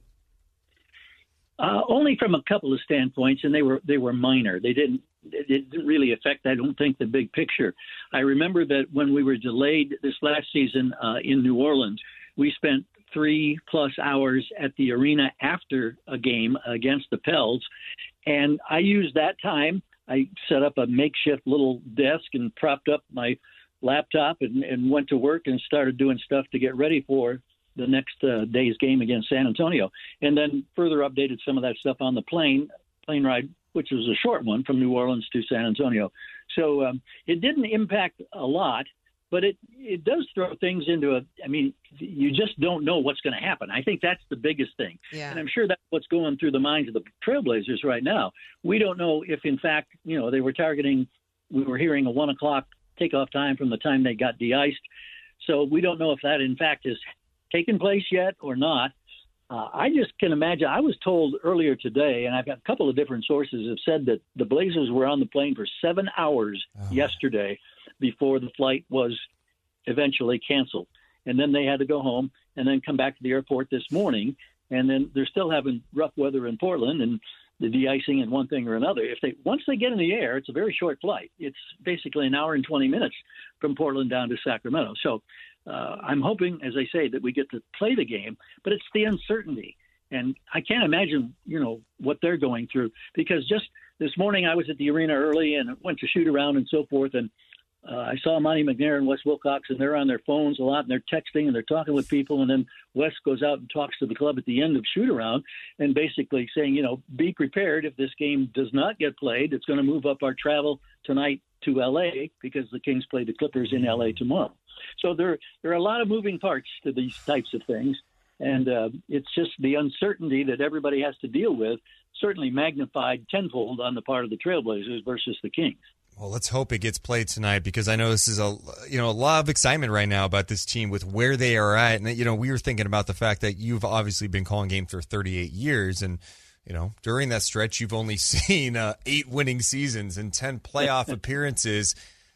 I know you love your job. I know you're great at what you do. You take great pride in it. But there's no doubt that during some of the tough times, it can be mentally, exhausting sometimes, just like dealing with losing. We talk about with players, but you've seen a lot of losing during your times as the play-by-play voice. How have you handled that during your run? Well, it's a challenge. Early on, I didn't know any better. And the Kings did go to the playoffs the very first year in Sacramento. A lot of people forget that. Yeah. It was a best-of-3 series with Houston, and the first 2 were played in Texas. Kings lost those 2, then came home to play the Rockets as a number 8 seed versus a number 1, and they lost that. So it was a quick in and out. Well, then they didn't see the playoffs again until the mid-'90s, going against Seattle, and that was in the Mitch Richmond era. And the Kings split the first 2 up in Seattle, And, that just led to a feeding frenzy among Kings fans because that was huge. And, you're on the threshold of maybe pulling off a stunning upset. You come home and you're doing really well against the Sonics until Mitch goes down in the second half with an injury, and that ended that playoff run. And then that takes you, of course, to the 8 years under Adelman where the Kings were in the playoffs and the memorable series, of course, against the Lakers and all of that. So there've been a lot of dreary times. It's a huge challenge. It is deflating and it is depressing at times. And I know that, as a young broadcaster, there are times you have to talk to yourself and you have to kind of get yourself geared up and say, regardless of what happens tonight, try to be your best, try to be informative, try to be entertaining, and just, do your job to the best of your ability. And, we've had that tested at different times. We had it tested 10 years ago when it looked like the franchise was going to relocate and go to Seattle.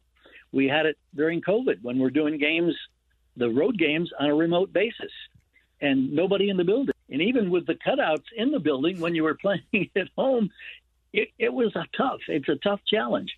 But the thing I love, Deuce, that gets us to tonight, is the fact that for the first time in the last 16 years, I legitimately am starting to feel like this team gives me confidence that on any given night, against any given opponent, in any given arena, they've got a legitimate chance to win. And I haven't had that feeling for far too long. That's got to be, obviously, like you said, you, throughout all the losing seasons, have found it from within, respecting the art form of broadcasting to give it your all and find your own energy and everything else. But when you have a season like this with a team that you have covered for so long, it's just got to feel so, so different. What has been the most special part about this season so far for you? I think it starts with Mike Brown and his staff. I've become a huge fan of the head coach and the staff that he has put together. And it's, I hearken back to that first media get-together, and I know you guys were there back in June, right after the Warriors had won the championship, and Mike Brown makes his first visit to Sacramento.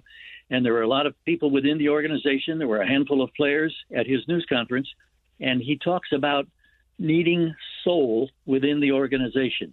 And from afar, he had detected that if there was soul, it wasn't the right kind of soul, and it didn't serve the correct purposes, and how there needed to be accountability.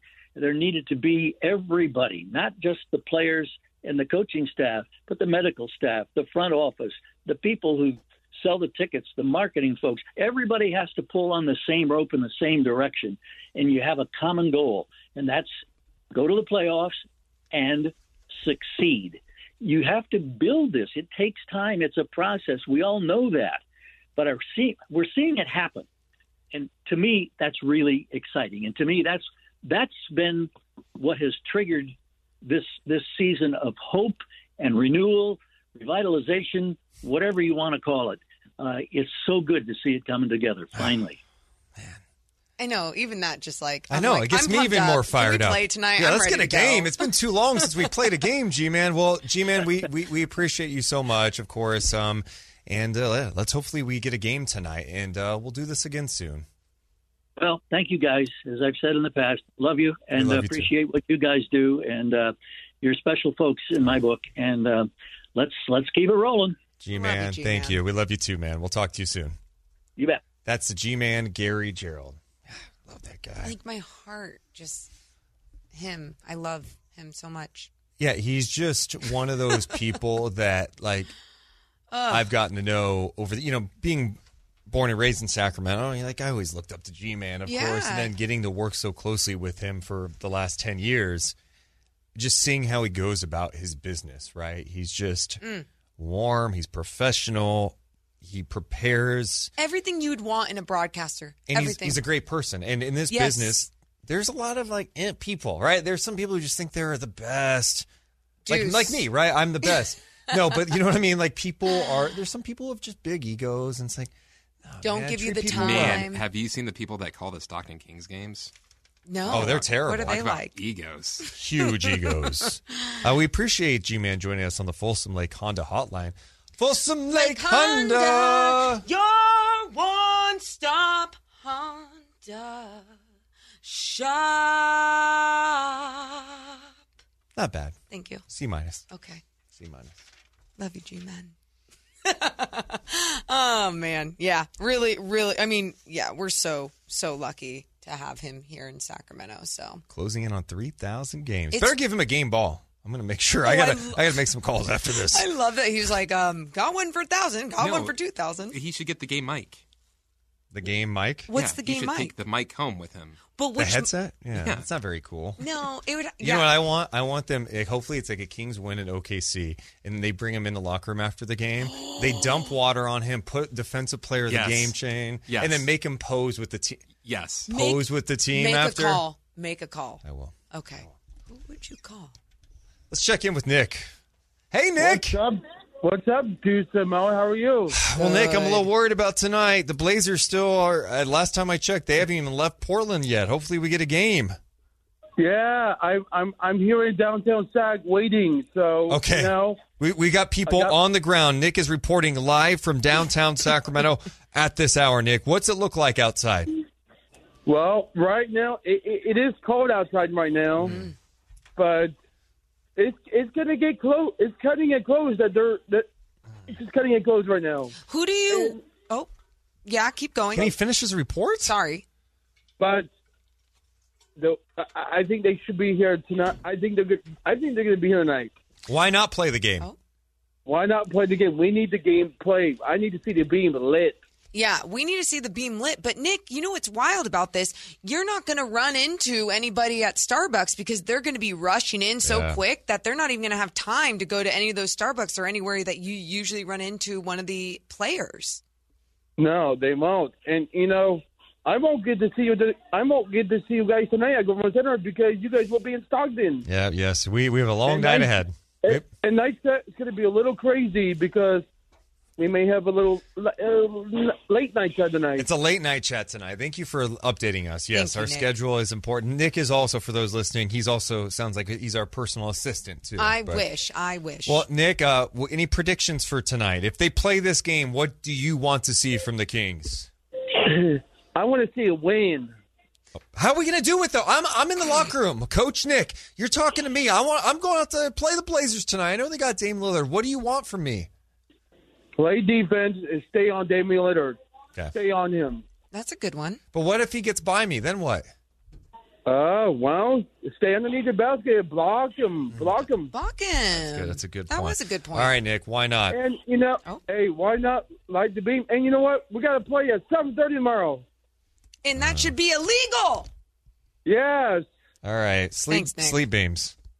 See you guys tonight on night chat. All right. See you on night. If there's no game, is there a night chat? Yes. Oh. We're So this would be- celebrating. Oh, I like how we were both in agreement there. No, So there is a chance that there might be 83 night chats this season. Yeah, but there's also, that's the thing. We've done night chats and breaking news podcasts whenever there's like breaking. So there's a lot. Does that count as night chat? Yeah, Sometimes if it's at pretty night. Pretty much. Yeah. All right, we got more to get to. We'll keep you updated on the Blazers if this game's being played tonight. Hopefully it is. I'm just getting word that the Kings actually have to fly to Portland now. Could you imagine? They're like, actually, it's easier for you guys to just fly in now. We'll keep you posted on that. Also, I believe we got a little story time with Christopher Ladd. Baby. Deuce and Mo on Sacktown Sports.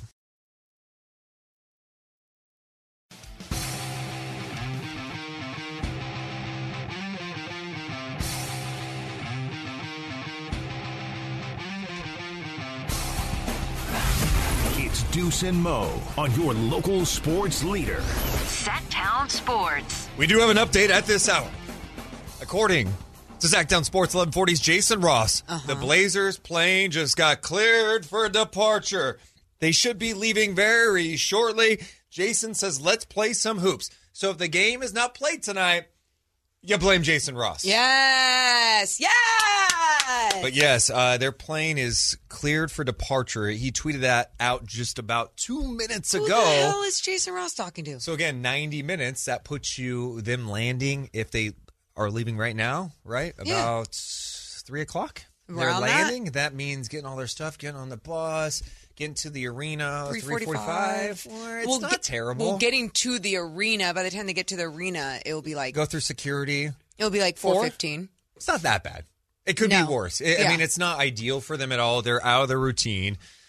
This is just a game that the Kings got to take care of business, Morgan. It's a game against a Western Conference foe that's just a half game out of the play-in spot. They're shorthanded. No Simons, no Nurk, no Winslow. You're at home, coming off the break. They've had travel issues galore. You got to take care of business. Yeah, you can't come into this game like, oh, man, they've had a lot of disadvantages and challenges going into today's game, so they're going to feel really tired. No. Turn on the Jets when you go into the gym tonight, when you're taking on this Portland Trail Blazers team. You got to step on the gas. You got to go make sure that you're locked in from the start of the game. You know how that can play a part. You know, it could be like, they tired. They out of routine. You think Dame's out of routine? I think not, my friends. Can't wait. Can't wait for tonight, Morgan. Yeah. Bring it on. We'll talk more about it. How about we mix in some story time with Christopher Long? Let's do it. Let's do it. It's time for story time with Christopher Long, baby!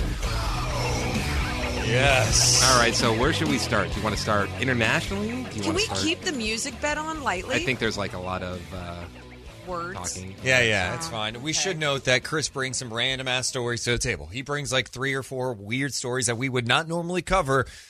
So buckle up. Let's see. Let's start international, Chris. International. Amsterdam, Netherlands. This is courtesy of the NL Times. Okay. Artis Zoo in Amsterdam has a dung problem. What? Excuse me, what's dung? Like poop? The zoo has a herd of Asian elephants that produce around 300 kilograms, 661.387 pounds of elephant dung a day. 630 pounds a day. So, like, what are you supposed to do with that? Fertilize it. Throw it out? You got to do something with it. Yeah. Well, instead of just throwing it out, the zoo teamed up with 5 students from the AMS Institute and told them to dig in, do what you like. Let's see what you could do here. Let's make some experiments. And through experimenting, they were able to make a park bench made from the zoo's 65% elephant dung and 35% recycled plastic. I love it. I was going to say poop snowman, but bench. Okay. I swear to you, my first thought was, poop ball fight. Poop ball fight. Yeah. Good job. And I'm not doing it, obviously, with bare hands. I'm using gloves, just like I would the snow. When you're making a snowball, you're not doing it without gloves. You do gloves, and you're just... Bare hand the snowman. Well, then you're still not getting rid of it. Oh, it breaks apart and just gets spread everywhere. Yeah, so I'm actually making something out of it. Go on. The zoo is currently testing the durability of the prototype. If it proves reliable, Artis plans to replace its park benches with sustainable model of elephant dung. That is genius. This is the best story you've had so far, by Don't the way. you do a good... If I remember, don't you do a good elephant impersonation? No, only a dolphin. I thought you did. I thought you did. What's it sound like? I don't know how to do an elephant. Yeah, that's right. What is it, Stomper? Is he What's in that? studio? Is Stomper in studio? How was that elephant? Do it again. Sounds a lot like a horse. You know it doesn't. It sounds like something's dying. How's it sound? How's an elephant sound? Actually, that's not bad. Really? That sounds like a call. What was that? That was a sick elephant. Love the story. Ended well. No one died. Great. No one died of poop. You know what? I don't think anyone's going to die today. Okay. Wow. What's next on Storytime with Christopher Long? Let's go to Tokyo, Japan. Okay. I'd love to. A Japanese startup announced plans yesterday to launch commercial space viewing balloon flights. Because as you know, right now is a time you want to go up in a huge balloon up in space where no one's going to be worrying about that. Absolutely. So the company CEO, I hope I'm pronouncing it right, Kaisuke Awaya. Okay. I'm pretty sure I just mangled that. That's okay. Says it's safe, economical, and gentle for people. The idea is to make space tourism for everyone, and it will democratize space. Okay, this whole space travel thing, we got to tap the brakes on this. We're not ready. We're not even. But this is for people. This is like, hey, you don't have to be a rich guy to do this. This is for like every normal. Again, when rich people do this, though, they have everything protecting them, right? And like when you shove some poor people up in a balloon into space, most likely their brains are going to explode because there's not going to be the correct equipment. Let me tell you about it. The company has developed an airtight 2-seat cabin and a balloon capable of rising to an altitude of 25 kilometers, 15 miles, Deuce, where the curve of the Earth can be clearly viewed. Okay, so it's not that far. You're not like going to the moon on this thing. You're just going, okay. You can see space. You can see the curve in the Earth. I'm not There's doing no it. way I'm doing it. It seems super compact. You will be higher than a jet. Could you imagine? No, I can't. No. That's too high up. And I it's don't too even like being in a plane. Yeah. No. I'm out. The company teamed up with a Japanese travel agency and is ready for a commercial trip. The first flights are a little bit on the pricey side. Initially will cost 24 million yen, which is $180,000. Oh, that's cool. That's just for anybody, right? Yeah, what type of people are we still talking about? But they hope to bring the price down to several million yens, just around a couple $10,000. I'm out. No, again. thanks. No, I'm good. I'm good. You know what I can do? What? I can look online at some amazing high-resolution pictures of it. I'm not doing that. I'm out. I follow NASA. I follow all those amazing space Instagrams, so I get all the nice little shots, videos. I get my touches. I'm good. Yeah. All right, let's see. Gonna have to be quick here. Let's go to my shortest story. Clearwater, Florida. Oh, okay. I love Florida. WFLA TV. 2 West Central Florida paramedics were suspended after pronouncing a man dead. He was not dead. Paramedics from Station 47 responded to a call about a 65-year-old man in cardiac arrest at a private residence and pronounced the man dead shortly after arrival. They left the area after deputies of the sheriff's office arrived to investigate the death. Because someone died, he's like, all right, time to investigate. Yeah. That is when deputy noticed that the man breathing and requested medical crews to return to the scene. Largo Fire and Rescue, not the original, were called where the man's condition was upgraded from dead to alive. The man was taken to a hospital where he is now recovering. Oh, my God. That's so scary. That's so scary. Which part is scary about Just it? the fact that, hey, he's dead. We'll have to investigate. We'll take it from here. See ya. Shove him in a body bag. Yeah. You're like, no!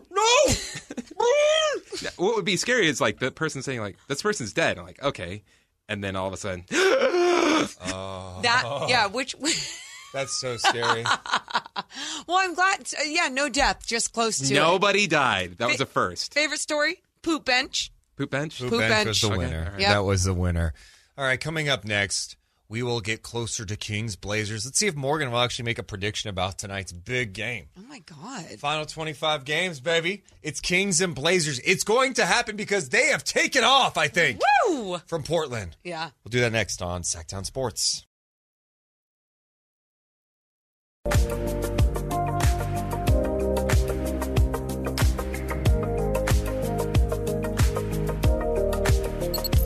Deuce and Mo on Sacktown Sports. Well, we've been waiting. Will the Blazers plane take off? Well, it's taking off. The Blazers traveling on a game day, leaving Portland, and we're getting an update that Damian Lillard is unlikely to play tonight against the Sacramento Kings. being serious? That's from Chris Haynes. So the latest update, Dame Lillard doesn't sound like he is going to play tonight. The exact tweet from Chris Haynes over from Bleacher Report and TNT.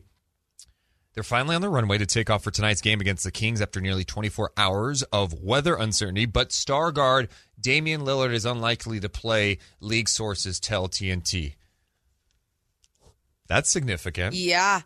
But, you know, I know it's like, hey, whatever, you just play the games on your schedule. I'm getting so sick of these teams like sitting guys against the Kings. Dude, and you just, again, it's not even. You'll take the win.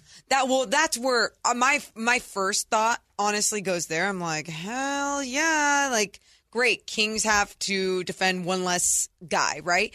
But then I go, and my brain goes to fan mode, and for all the people that pay for tickets, that are wanting to see Dame. Not even So Sacramento. it's a must-win. Jay Mars was right when he said this morning it's a must-win. You lose tonight, no Dame, no Simons, no Nurk. No, honestly, they should take care of business tonight. And it's just a little, why do you think Dame's not playing? Well, I was just looking. I was like, when's their next game? They're not even playing until Sunday. Dame's exhausted at from home. He was like, I was on the plane for 7 hours. I can't. I used all my brain power on coming up with that rap song. Yeah. I think he pulled a Deuce. What's that? I think what Deuce was describing, if he was on the plane and what he would do, I think they're like, hey, we're leaving today. We're all good to go. Dame said, you know what? You told me that yesterday. I'm not buying it. I'll meet you guys back up when we come back up here. Honestly, though, I don't know what happened. Yeah. So hopefully he's okay. He's not hurt, whatever. Wow. Unbelievable. Wow. Chris Haynes this is another thing. So glad we got that information. No. We have an update at this hour. The Blazers are announcing that Dame Lillard and Jeremy Grant will rest tonight. Probably because of all the... You know what? I'm going to say this right now. That's a joke. Play through it? No, you're trying to make the playoffs. Yeah. You're trying to make the playoffs. Is this... And you're not the first team in NBA history to deal with travel issues on a game day. You know what you do? You go... Let's rally the troops. Let's figure it out. You're trying to make the playoffs? Who are you sticking it to by not playing? Right? Aren't you just screwing yourself over? I am stunned by that. So, no Dame. Okay. No Jeremy Grant. No Nurkic. No Simons. No Winslow. That was at one point their starting five. J. Mars was right this morning. Oh. This is officially a must win. I don't know why I feel like I'm doing a show in Portland right now, but I don't like that. No, I don't. What? Oh, my God. Well, think about it. These guys will get a lot of rest. Is there another guy that's not playing or what? I am honestly stunned by that. Yeah. I mean, so they sat on the tarmac for 7 hours, and that's weird. It's all weird. Chris, are we overreacting because we are yelling right now? Why are we yelling? Because it's stupid. If there was no snow, they would be playing. Yeah. Right? Okay. Thank you. It's, again... Don't care if they landed last night. If they were on the tarmac for 7 hours, and they landed at 3:00 in the morning this morning, they would be playing tonight. You think, right? You would think so. Robin on our Discord says Chauncey Billups is the backup point guard tonight. So stupid. Oh, dude. Man. Okay, all right. Now, is this one of those games that there's no way the Kings lose? No, because that's. Oh, God, that's wild. You just look at what Lillard's been doing this season. So they'll still have Shaedon Sharp. Who is there? Shaedon Sharp, Cam Reddish, Matisse Thybulle, Nasir Little, Kevin Knox, Trenton Watford, Jabari Walker. Oh, my God. If the Kings lose it's still an NBA team. It's still an NBA team. Morgan? And no. When I look at it like this, my point is the mentality of this Kings squad needs to be Portland Crash. What? Who used to do that? Why am I thinking that? Lana. Oh, yeah. It's Rusev Crash. Now do it for Portland. Okay. Portland Crash. No, it should be Kings. It should be Sacramento Crush because you're crushing Portland. Yeah. Okay. Sacramento Crush. You like that? Yes. I looked right into everyone's One more eyes. just to make sure it's good. Sacramento Crush. Wow. Thank you. Okay, a couple of things before we get out of here. Yeah. How about this? This day, 1993, in Sacramento history, the Sacramento Gold Miners were admitted to the Canadian Football League as their 9th franchise, their first U.S. team. They played they played at Hornet Stadium, where Sac State plays. Current Warriors announcer Tim Roy was the radio announcer for that team. No way. And who played on that team? Who? Chris knows this. Goldberg. WWE Hall of Famer Goldberg played on that team, on the Sacramento Gold With hair. Miners. He had hair. Yeah. What year was that? 1993. That's wild. We had a CFL team in Sacramento. World champion Canadian Football League. Weird. So no, I'm thinking of the... No, you're thinking of the Surge, right? Surge. Surge. Yeah, Goldberg was on the Surge. I think he was on the Gold Miners too, no? Are you sure about that? I don't think so. I could be making that up. I don't think so. Deuce is just making stuff up. I do know that they inherited the home stadium front office and much of the roster from the Sacramento Surge after the World League of American Football folded, and then they became the Sacramento Gold Miners. Morgan, Kings, Blazers tonight. Okay. I was joking, hey, make a prediction who you got. Yeah. let's repeat this. Yeah. The Blazers, who tried to leave Portland yesterday, sat on the tarmac for 7 hours. Then they tried to leave today at like 10 in the morning. They just left a little bit ago. Yeah. Not even They were land. shorthanded going in tonight with no Simons, no Nurkic, no Justice Winslow. We just find out from Chris Haynes that Jeremy Grant and Dame Lillard will not play tonight. Who you got, Kings, Blazers? It's easy. I got the Kings. And I had the Kings before all this, but I was on the borderline, like worried, coming back, fresh legs. We've seen what the Kings have done when they have fresh legs for some reason. But now this is you can put those words must win before this. Because if you don't win a game like this, then you ain't the real deal. This is after the All-Star break when it's the push needs to be there. If Vegas made the point spread 13.5, would you take that? Will the Kings win by more than 13.5 points tonight? I love that you break it down for me too. You're because you don't know. Yeah, gambling. because I do not know gambling. I don't know. Kings, you win by 25 tonight. Don't play around. Go win this game. I'm just saying go win. win by 25. I'm just saying win. I don't think you need to win by 25. If they don't win by 20 or more tonight. So stupid. What, Deuce? What are you going to do? I'm not going to be happy. Oh! I'm not going to be happy. I want Kessler Edwards to have 30 minutes tonight. That's what I want. That's what I want. I want Delly throwing lobs to Kessler Edwards tonight. Every time I've asked for that, though, I'm like, okay, this is a game that Delly gets in. This is a game that, Rashawn sees some minutes. It doesn't happen. It was in Houston. It doesn't happen. Just one more thing on this, though. It is irritating because this is what I talk about. If tonight you are taking little Betty to the game, or little Johnny to the game, and I can't wait to see Dame Dollar. I can't wait. Is it Dame time? What time it is. And guess what? Yeah. You don't get to see Dame Dollar You tonight. know what no time Dame it is, Lillard. kid. Load management. Gotta Disappointment rest. time. You sat on a plane for 7 hours. You're tired. Dude, don't play do that, those though. games. I don't like that. No, I know, you but can we play a don't know game. the reason. Okay. We don't know the reason. All So. right. Well, coming up next, Cattles and Rami take you 2 to 6. Or actually, it's a little earlier than that. But they're on up until game night. Then we got Kings Blazers straight ahead. All the coverage. We love you guys, but we got to go. See ya. Sacramento Crush.